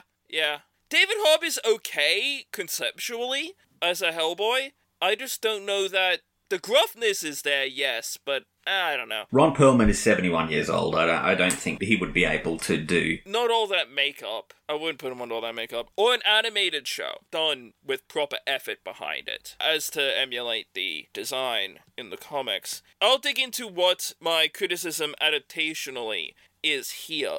We spend too much time in the real world. Okay. We spend a lot of time in the cityscape. We spend a lot of time in sort of sci-fi facilities and stuff. Whereas in the comic, Mike Mignola very cleverly opens up a lot in media res when he's on his way to deal with a situation. We spend a lot of time outside of civilization in the comics. That's the most interesting stuff I find in this movie as well. Because when we hit these less realistic locations, that's when Del Toro gets to show off. That really seems like it might be a kind of unavoidable problem considering the budget restraints that this would have had. This was $66 million. I mean, to put that in perspective, The Cat in the Hat cost almost double that. They didn't have a great deal to work with. Yeah, but the other thing adaptationally is that this is very Americanized, this film. It's very interested in Hellboy as an American character, living in America. And that so follows that Americans are very interested in organizations like the FBI. And eventually, in this movie, the BPRD. So there's a lot of stuff in facilities here, which one's mileage can vary. Which was something, if I recall correctly, they did change a little bit in the David Harbour reboot. That all took place in Europe. That's probably a bit more like what the comic goes for. Yeah. Yes, there is one thing that I think that the 2019 reboot has over the Del Toro Hellboys, and it is that it has an R rating. I feel, watching this movie, that this movie is in constant search of an R rating. It is butting up against the limits of what it can do over and over again. And it pushes it. It really pushes it. Like the surgery-addicted Nazi assassin with no eyelids, Clockworks, like when he gets shot his organs are so old they've turned to dust and the dust pours out of the holes. I mean... Yeah. That dude's just a nightmare. Oh, his CGI eyes? Jesus Christ. Well, this is something else in the director's cut, that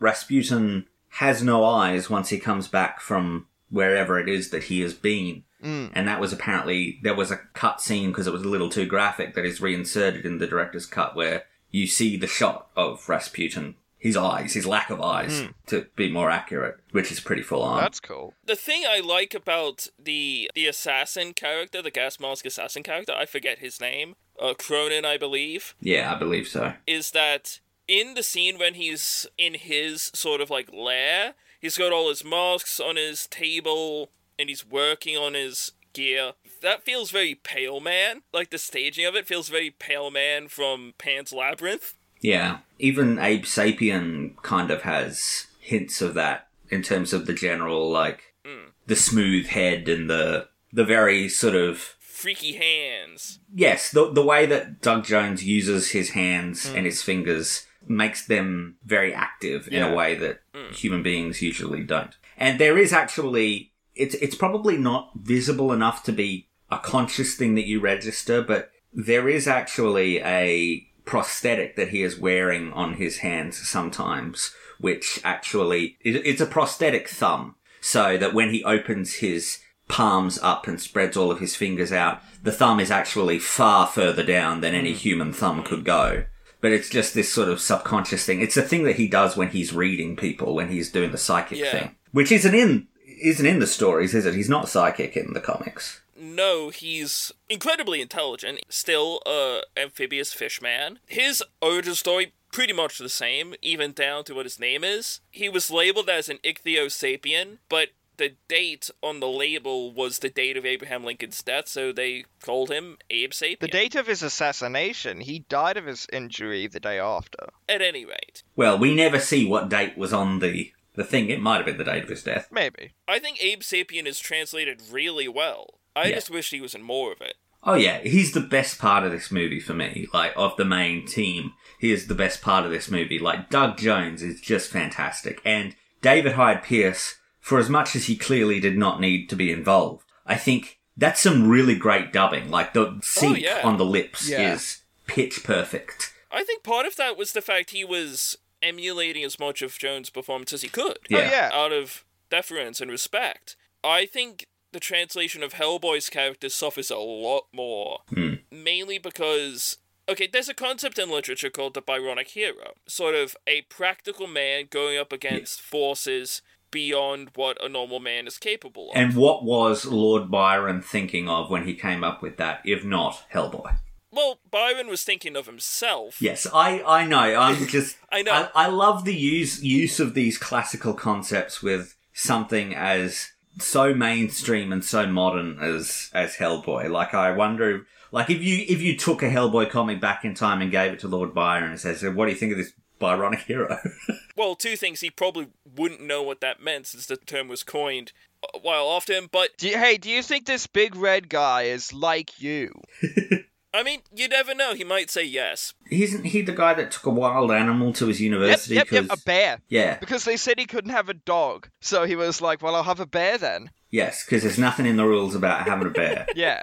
He was an arsehole. I was more comparing the Byronic hero to the comic version of Hellboy. In the book, Hellboy acts a lot like this blue-collar guy. Yes, he has this outstanding destiny, he has this these amazing powers. He literally has a Hellrock fist that operates a key to an alternate dimension with eldritch creatures on the other side banging on the door to be let inside. But at the end of the day, Hellboy was raised as a person, and he chooses to be a person through all of the nonsense he has to deal with, people trying to use him and abuse him to create the end of the world. In the book, Hellboy is doing it because he wants to retain his humanity. In this adaptation of the character, it feels like Hellboy is going against his destiny simply because that's his attitude to things. Like, he wants to... I don't know. Something about this adaptation of the character just feels immature. And And I think that comes down to the fact they've given him that romance and relationship. Well, yeah, I did mention at the top that I have some problems with Hellboy, that Hellboy himself is, I think, that the least interesting part of this whole thing. And I think that's part of the way that he's pitched as sort of this meathead, and I'm just not very interested in that. He's kind of just really bullish and... I think I nailed down the word. He seems petulant. Yeah.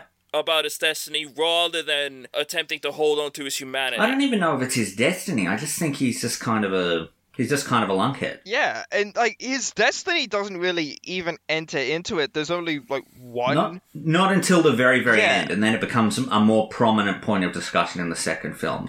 In the second film, the Angel of Death that I mentioned, the Angel of Death basically tells him, you know you're prophesied to destroy the world, right? It is going to happen. Obviously setting something up, and I think he says something to Liz that, and you're the one that's going to be hurt most of all. But obviously we'll never know what might have happened but yeah, he is just kind of this, and that's kind of what Del Toro was trying to do. He's kind of trying to make him this stereotypical all-American male who, sits and eats nachos and yells at sports games on TV.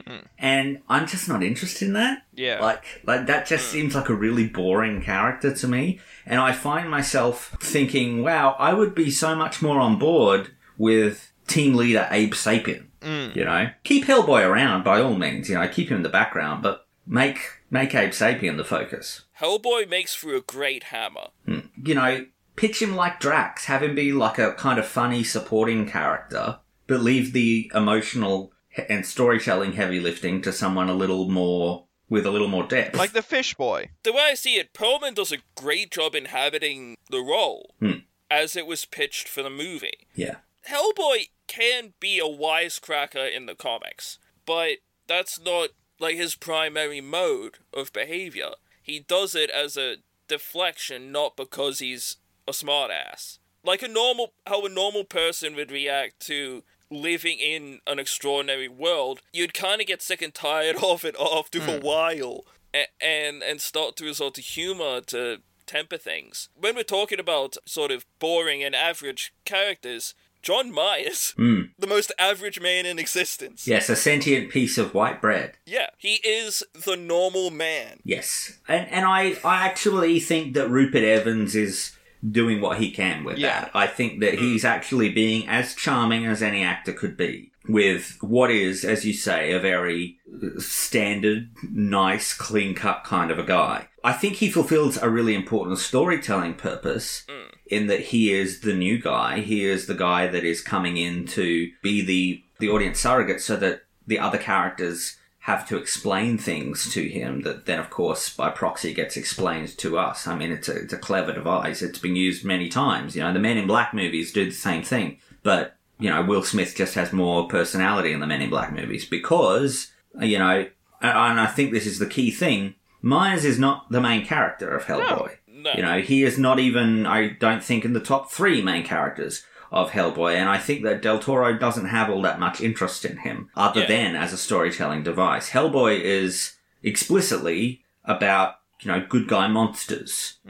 It's about the fish guy, it's about the demon guy, it's about the, the fire starter girl who can't control her own powers. And not only is that obviously what the comics were, and any adaptation of them would contain that also, but I think looking at Del Toro's other work, stuff like Pan's Labyrinth, The Shape of Water, he is so much more interested in the monsters than in the humans. Absolutely. He has this beautiful empathy for those considered, physically monstrous, those who are scorned by society, whereas he has a great deal of disdain for people who choose to be monstrous, people who have monstrous behavior. Yeah. In Pan's Labyrinth, it's the fascists. In Hellboy, it's the Nazis. Hellboy, it's the fascists. In Shape of Water, it's the fascists.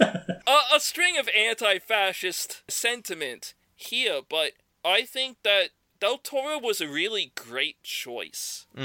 Yeah. To direct a Hellboy movie, even though I wish he was given a greater budget to work with. Yeah, he loves this stuff, clearly. I mean, he loves the design, he loves the creature stuff, he loves the Lovecraftian stuff. I mean, this movie makes me so desperately want him to get that at the Mountains of Madness film off the ground. Like, if he's the only person I think who could do it, perhaps, except for the Empty Man guy. Interesting that you say this. I only realised, well, I knew this was happening, but they only put out some more information about it recently. Del Toro has a Netflix anthology series that he's making. I forget the name of it. I'll have to look at. They changed the name of it. I think they called it After Midnight at some point, but I think it's different now. Like, it's an episodic thing, not a seasonal anthology, but an episode anthology. Here we go. Guillermo del Toro's Cabinet of Curiosities. Yes. They haven't released any story summaries yet, but they have released some of the creative teams, and the guy who directed The Empty Man is directing an episode. And oh, that is wonderful. And 2 of the episodes in the season are based on short stories by H.P. Lovecraft, and another 2 are based on original stories by Guillermo del Toro. Cool. Okay.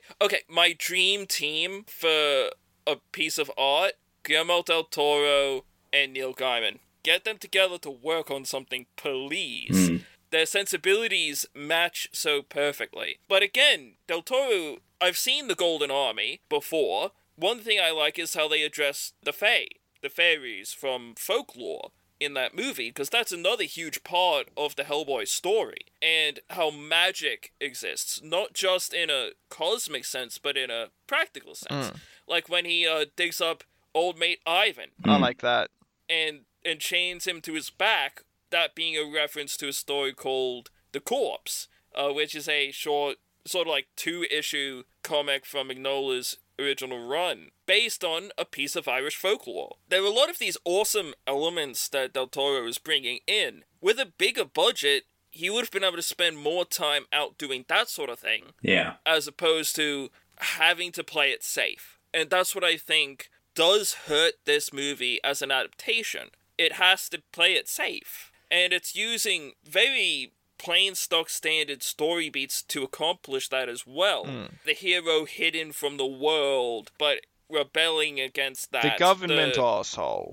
The government arsehole. The incredibly weak love triangle. Yeah. Let's talk a bit about those 2 archetypes. I mean, Jeffrey Tambor, I hate that character so much. He was so unnecessary. See, actually, that's interesting, because I actually think that the movie pitches him as a little more sympathetic than all that. He is trying to keep things under control. Like, I see his point of view. Yeah, but he's a dick about it. 110% see it. Because he's been doing it for years. He's been dealing with this idiot Hellboy who keeps ending up in the media. They're inviting an FBI spokesperson on, like, late-night talk shows for some reason. I'm going to move past that.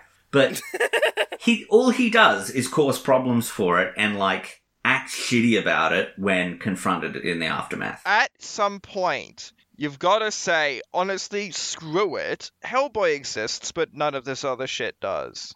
That's not Jeffrey Tambor's call to make. It's Broom's call to make. It's not Broom's call to make either. That's like a US government kind of a call. People know Hellboy exists. It's basically just... Yeah. Well, he's an urban legend, like Bigfoot. Yeah, but no one ever says, oh yeah, I saw Bigfoot fight this alien-looking dog thing in the subway. How do you cover that shit up? You can't. I love the concept of Samael, the regenerating. Yes. The Hound of Resurrection. Yeah, the way that he sort of just, every time he's killed, 2 of them spawn in his place. Not only that, he's got his little babies. Yeah. Oh, wonderful. The creature lays eggs. Because of course it does. And then you get that bit with the agents and Sapien down in the underground of the subways, that's got a real mimic vibe. Speaking of Del Toro, like, that's got a real mimic vibe, abandoned subway stations and stuff like that, the tunnels underneath it. But the guy that he's coming in to replace, the one that's had the hair transplant, he's a guy that just turns up in things. I notice him more and more. I only notice him because he is the American industrialist responsible for resurrecting the Daleks in the modern Doctor Who series. Like, he's in one episode and he screws it up for everyone for the rest of the whole series.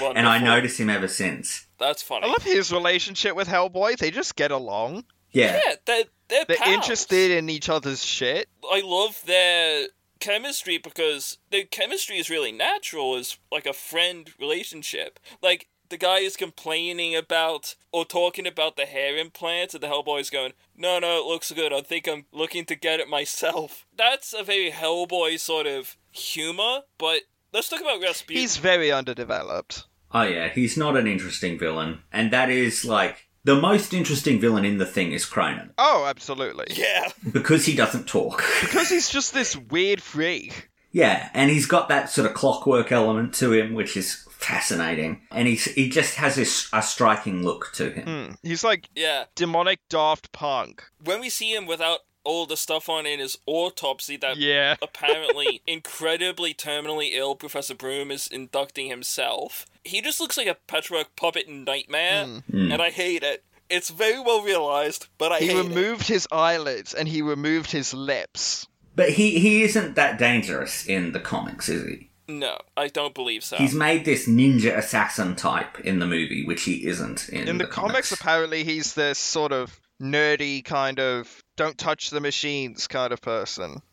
He's more of a science guy as opposed to a ninja sword guy, but it does provide another martial threat for the movie, and it's a cool aesthetic. I like when he lies down and just pretends to be dead.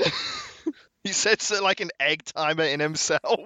Yes, exactly. That's the best part, that he sets some sort of timer on his clockwork insides to wake him up. I also love that he's got these tonfa knives that he's like flipping about and shit. And I was just watching that thinking, no one else can see you do that flippy stuff other than the other evil person you've got next to you, that lady. He's doing it to impress himself. He's doing it for himself, you gotta take joy in the work that you do.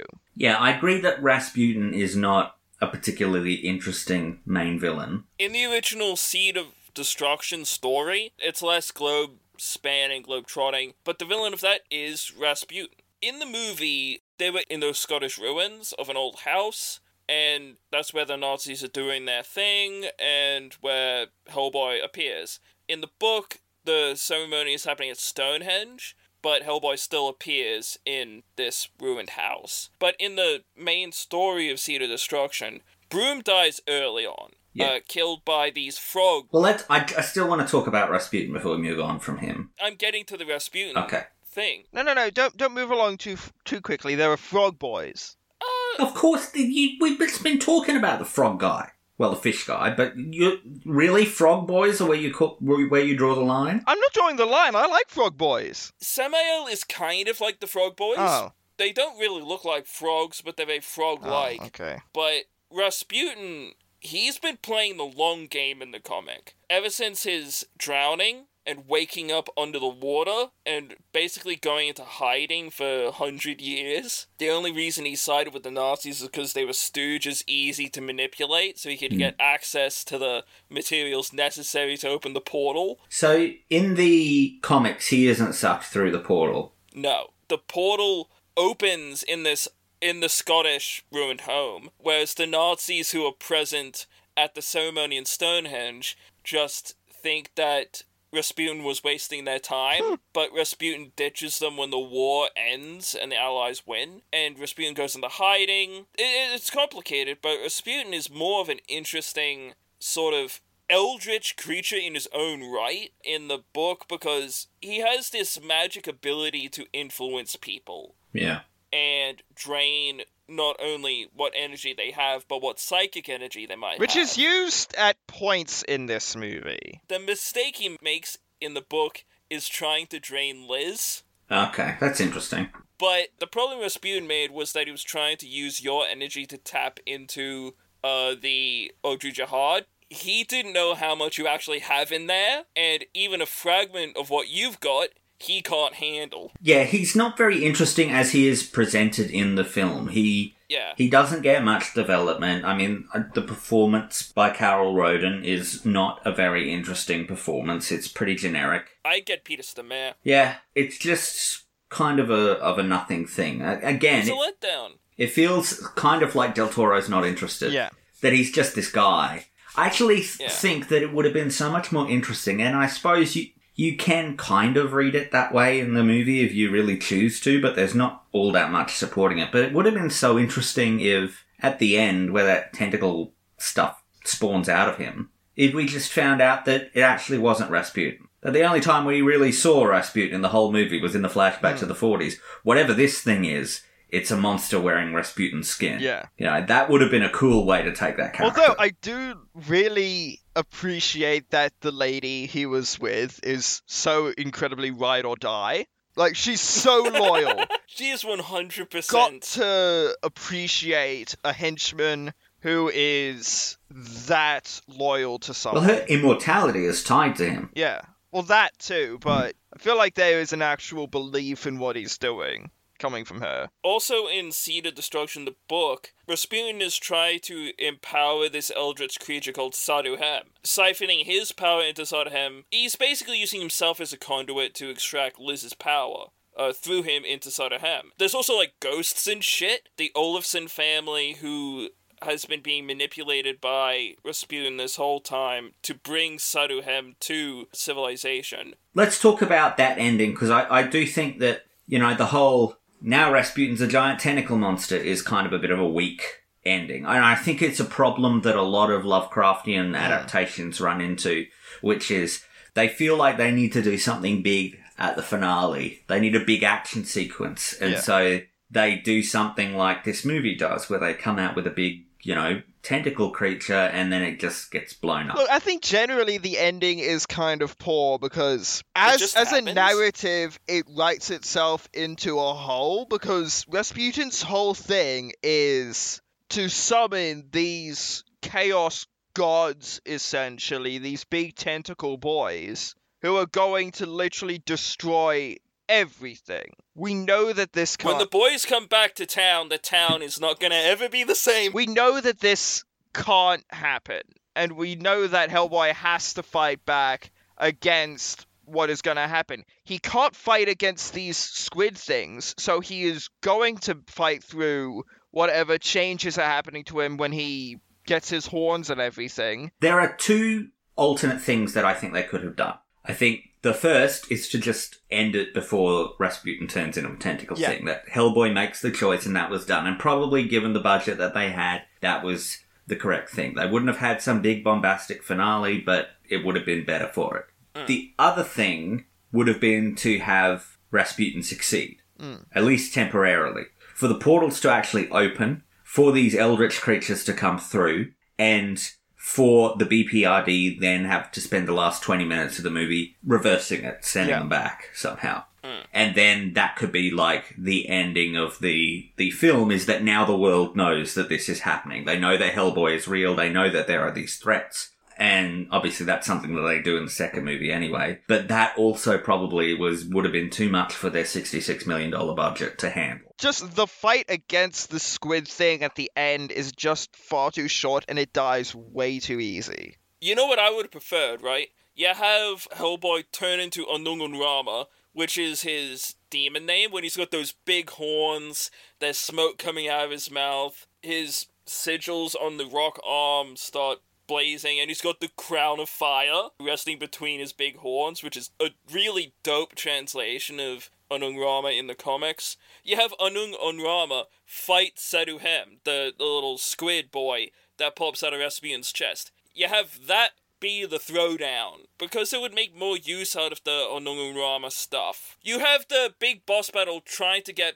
back to the lock, so he can lock it. I think it would have been interesting if you don't have the fight against the giant squid guy, and you have just this little squid thing pop out of Rasputin's body, and Hellboy just steps on it to death. Like, to show that Rasputin's god, or whatever this thing is nothing. Well, it's not a god. I don't even know what it is.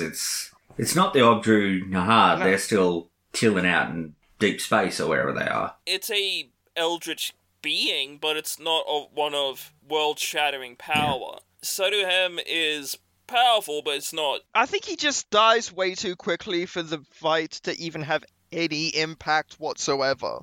I like the idea of him walking up to a defeated Rasputin who's like starting to sort of necrotize, turn into dust himself. Hellboy grabs the head in the big rock hand, just crushes it. Let's talk a little bit about that love triangle, because I think that's really the last big topic that we haven't talked about. Yeah. It's a nothing thing. There's nothing coming from Liz towards Maya. Well, there's nothing coming from Liz towards Hellboy.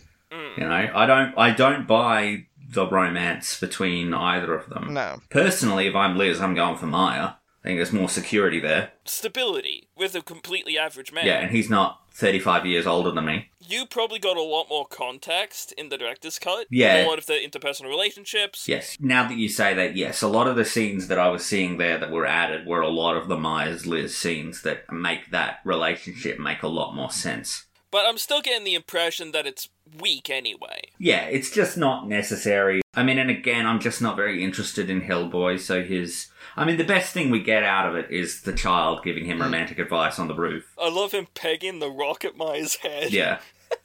That's a great comedic beat there. Overall, I think it's because whenever Ron Perlman is trying to do these really sensitive moments in this film, like the ending, the very end, where he's talking to Liz about how, he would go to hell to save her, I'm like, this is unnecessary. That's a badly written moment. Yeah. Yeah. It's too much. Perlman can He's do it. trying, but you can't say that line. He's very hamstrung by the situation. Yeah, the role that made him famous was as the Beast on the Linda Hamilton Beauty and the Beast show. Like, he has form playing these sort of monster romantic leads, but I think the problem here is that the script doesn't work for it. It's not good writing in this sense, because the material has not called for this to even be a thing. It's sort of just been forced in there, this romantic subplot that I never buy in any capacity, really. And it's not a necessary thing to be in there. And I mean, I get why it's in there thematically.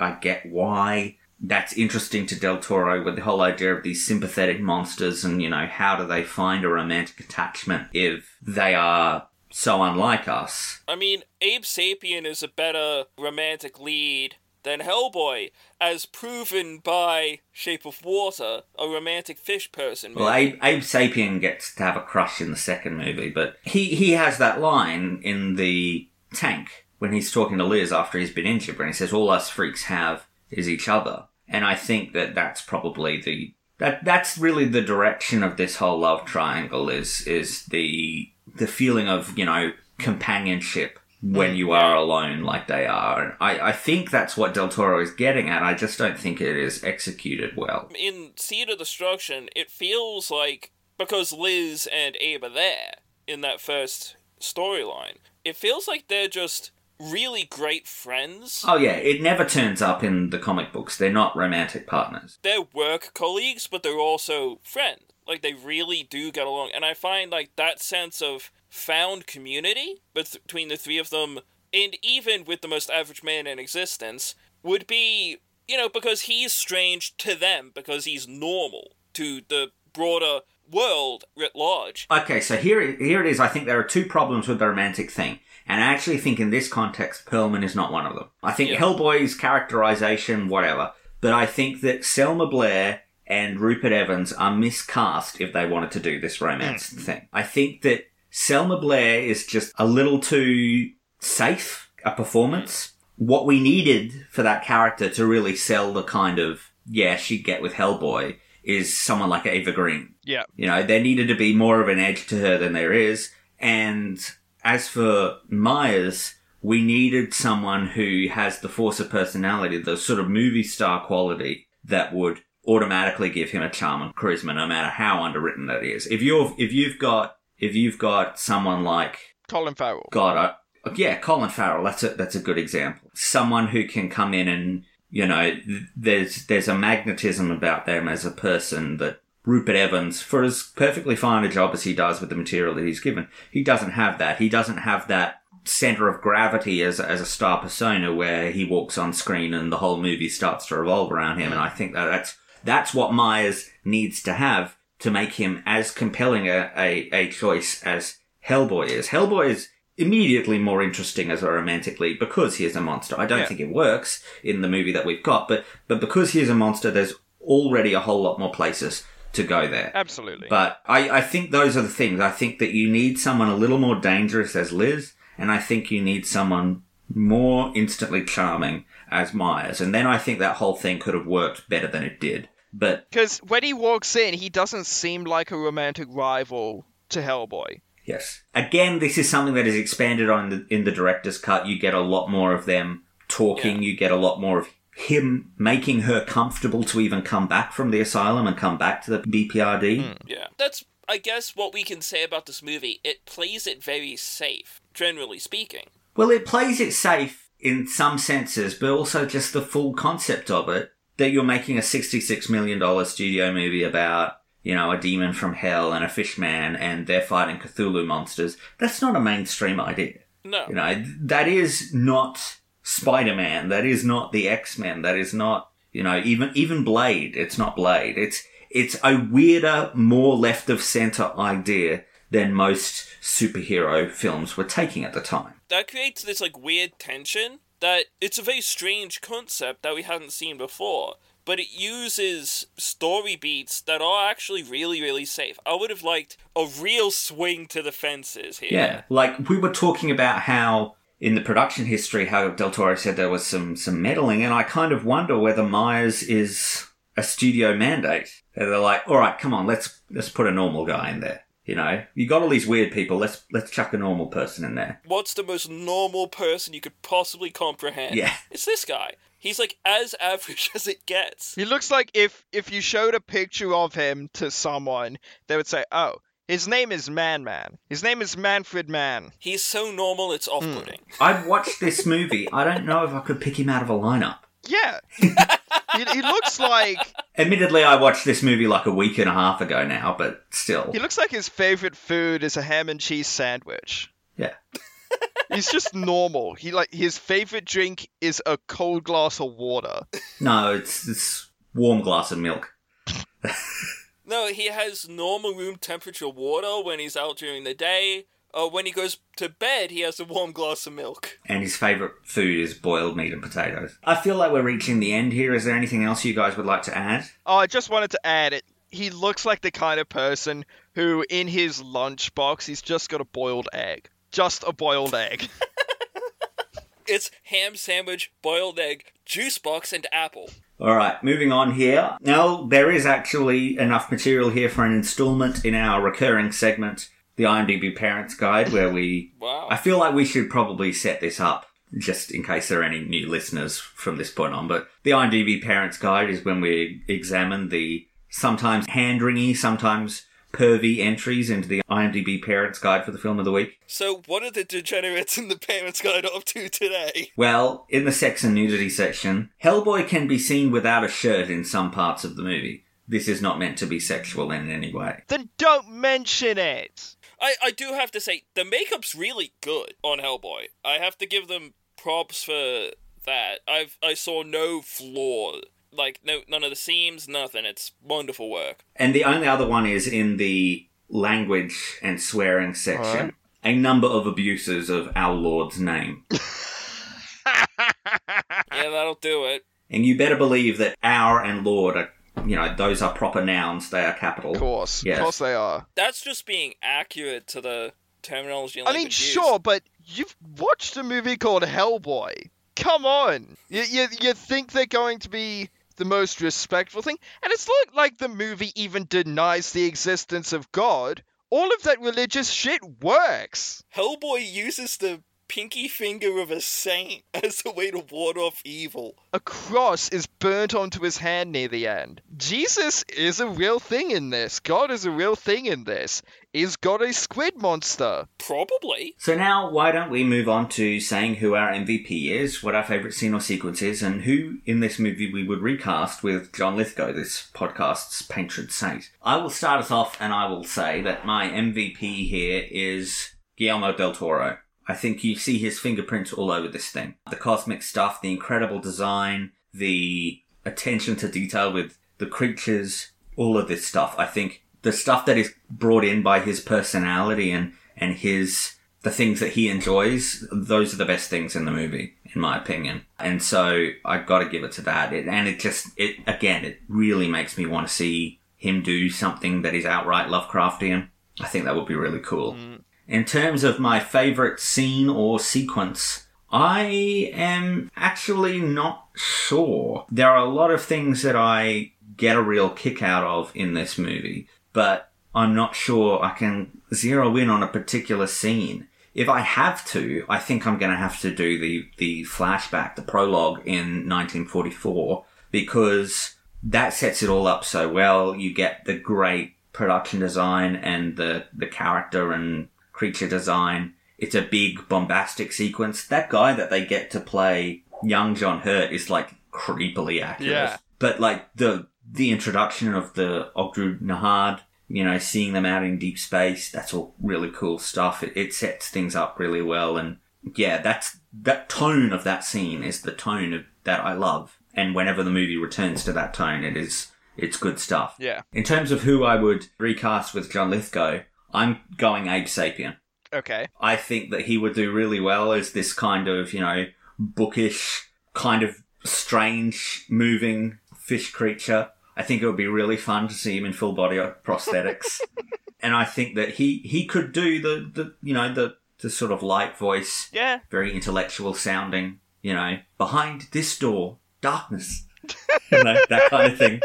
He could do that. He could, yeah. That would be really fun. My MVP has to go, again, to Guillermo del Toro. If this was directed by someone who had less talent and less passion for the subject matter, someone would have caved to those really stupid studio ideas and really corrupted the soul of what Hellboy is supposed to be. It's a story about those who are othered and use their special talent to help people. The comics aren't strictly superhero comics in format, but in meaning they are. For what are superheroes if not exceptional people using their exceptional selves to save the world? And Guillermo del Toro has this amazing passion for those who are different, and really does understand that those who are different have a lot to offer the world. And that's one of the ideas behind Hellboy, and Mignola, understands that too. So Guillermo del Toro was an inspired choice. This is perhaps not the most stylistically interesting Del Toro film, but I like it, and he does a good job. My favorite scene or sequence has to be the Onunurama stuff, when we see him in his, true ultimate form, the flash forward shit to the end of the world that Rasputin gives to Professor Broom. It's Onunurama staring over and brooding over this, apocalyptic hellscape, which is cool. I love the whole sequence where, trying to seal the... Ogdru Jahad. I've been saying it the wrong time. I've been saying Ogdru Nahad. Ogdru Jahad. Okay. Ogdru Jahad. Ogdru Jahad. Don't worry about it. I've been saying it really quickly. Yeah, you have. Trying to seal the Ogdru Jahad back inside. Those huge scale shots we see of the big octopus. It's just really cool imagery that both is, eldritch horror, but also, very sublimely beautiful in a sense. It really makes you think about your scale. Yeah, in terms of this absolute ginormity of them. Yeah, the enormity of not only their being, but what they represent and what they mean. And that's the idea of the sublime. I think that's my favorite moment. If I had to recast John Lithgow in this movie, I would give him the government stooge role. Replace Tambor with our good friend. I think that not only would he bring a fun energy to that role... He doesn't know us. Well, it's a one-sided friendship. That's called stalking, Lawson. We're strictly parasocial. But I would put Lithgow in the Tambor role. I think that not only does that give us a good amount of him, I think that he would bring just this really fun energy to it. Yeah, so for me, I'll also give it to Del Toro. This movie would not have worked as well as it does without him. He has such a vision of these kinds of stories and this kind of gothic filmmaking. He is just exceptional at it. Crimson Peak, Pan's Labyrinth, even Shape of Water in a sense. It is all... There's such control over what he's putting in the frame and what the art design is and everything. He's just an auteur in the best sense of the term. For my favorite scene or sequence, I'm with Lawson on this. It's the prologue. It creates a tone that the rest of the movie doesn't really return to. and I think it is the coolest part of it. On the topic of John Lithgow and Hellboy, I'd replace Rasputin with him. I think he would be very interesting. Get him in a beard, make him dress like the frontman of a tribute band for Judas Priest. I love the idea of him playing just an absolute villain, and I would have him making the noises for the squid thing that comes out of him as well. Just to hear him make the noises of like stuff like that would just be hilarious to me. Plus, I feel like he could do a better job at, making Rasputin a little bit more affable, making him a little bit more flighty in a sense. Just make him a little bit more interesting to watch, because what we had was very, I'm the bad guy. If you give him more character, like what Lawson was talking about with the bad guy in Shang-Chi, you need to make a villain, you need to give a villain colors, you need to give them interesting texture, you need to give them shades, because that's what leads to an iconic villain. And plus, I think Lithgow would have done a better Russian accent as well. I would love to see him try to be like Tolstoy or Trotsky or... Interesting. Has he ever done that? It certainly raises the question. Also, I'd love to hear him do an Irish accent. That would make my day. No, I can't see him having done that, no. He's done an Aussie accent. Yes. Alright, so now we get to the point where we vote whether we are a pro Hellboy podcast. I will start us off and I will say right off the bat that no, I don't think we should be a pro Hellboy podcast. I like this movie a lot, I think it's got a lot going for it, but it's also too fundamentally flawed a piece of work for us to really endorse it as part of our fantasy hand-picked Blu-ray line. Yeah. It's a cool idea, it really makes me want a proper Hellboy adaptation. It seems like something that would be more suited for TV than film, frankly. And it's got a lot of cool stuff in it with all of the cosmic horror stuff. Del Toro's obsession with production design is on display here to full effect. But, the problems with character, the problems with the love triangle, the not very interesting villain in Rasputin, there's too many problems here for me to really be able to endorse it as much as I would want to. So... yes, I vote no. I agree with Lawson. This movie is both a swing for the fences in terms of its content, like cosmic horror and stuff like that, but also plays it really safe. It rests in that weird middle ground where it should have gone weirder than it did. I do like it. I think it has a lot of merit, but again, I can't say that we're a pro Hellboy podcast. As much as I liked it, as much as I have now come to adore the original Mignola comic work, I want to see that translated to screen more than this sort of sanitized version. I agree. I'm not pro this movie either. It's good, but not great. It's a fine movie, it's a fine blockbuster film, but there's just something missing, It's missing just that essence of greatness that other movies have. It has Del Toro's essence, but it doesn't have that thing that makes Pan's Labyrinth great. It doesn't have that thing that makes Shape of Water great, It's just missing something that I don't know what it is. It's just missing something. It's Del Toro diluted by studio. Yeah. Yes, that's what it is. That's definitely what it is. I don't know, sometimes I can't put into words why a movie doesn't impact me as much. There's just something intangible missing. Alright, so it turns out we are not a pro Hellboy podcast. Aww. But now we get to vote on whether we're an anti-Hellboy podcast, Lawson. No. There's too much I like here. Yep. I don't think this is going to be a surprise with any of our votes here because we've said too many kind things about it, and I don't need to go into anything more there. I summed it up perfectly well, I think. No, this is not a bad enough movie for us to be anti it. It is, in fact, a good movie. It is, yeah. Yeah. As much as it isn't a great movie, it's still a good movie. You'll get entertainment out of it. I was entertained while watching this. Look, it's not Eternal Sunshine of a Spotless Mind. It's a good movie to throw on. It's someone's favorite movie. I know that can be the case.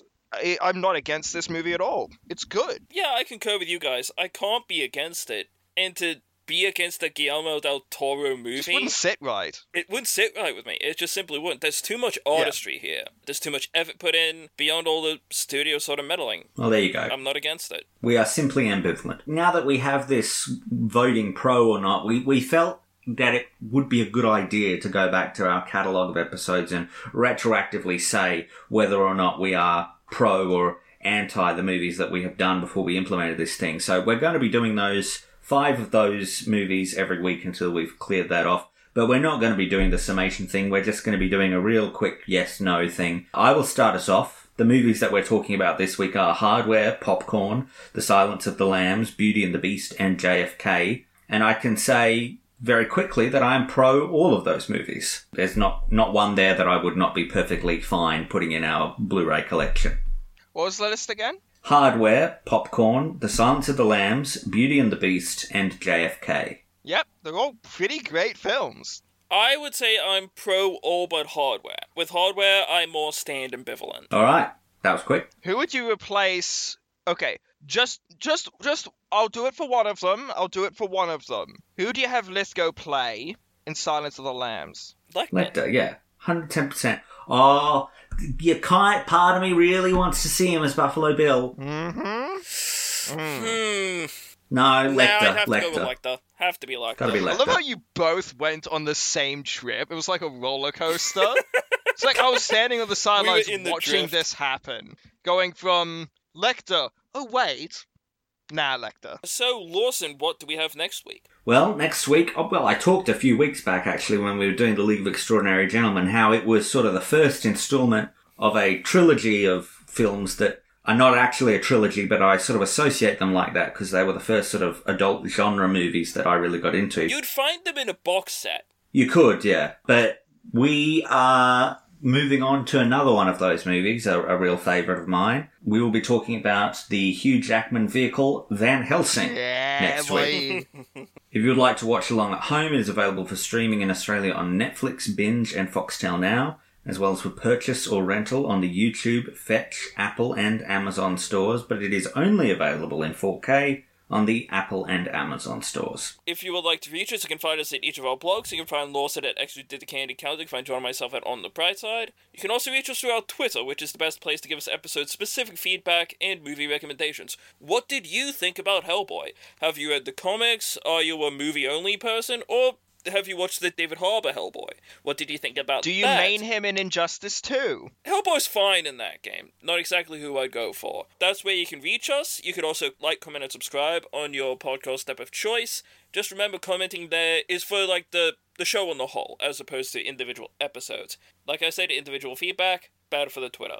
We'll still take movie recommendations on your podcast step of choice, though. Like, comment, and subscribe. You may imagine that the machine-run world has become a secular place, without religion. Not so. The machines actually encourage people to keep their previously held faiths. After all, faith is incredibly important to many people's sense of self, and the robots want nothing more than for us to be at least comfortable. When it comes to what the machines believe, however, it's much more complicated. They know who made them. We're there, present before them. Their creators are flawed and oftentimes small, inobservable, practical ways. Some machines are subsumed by the questions of faith, the existence of a god being unprovable by its very definition. Many machines have gone mad, trying to wade through the confusing and oftentimes contradictory messages that religions provide.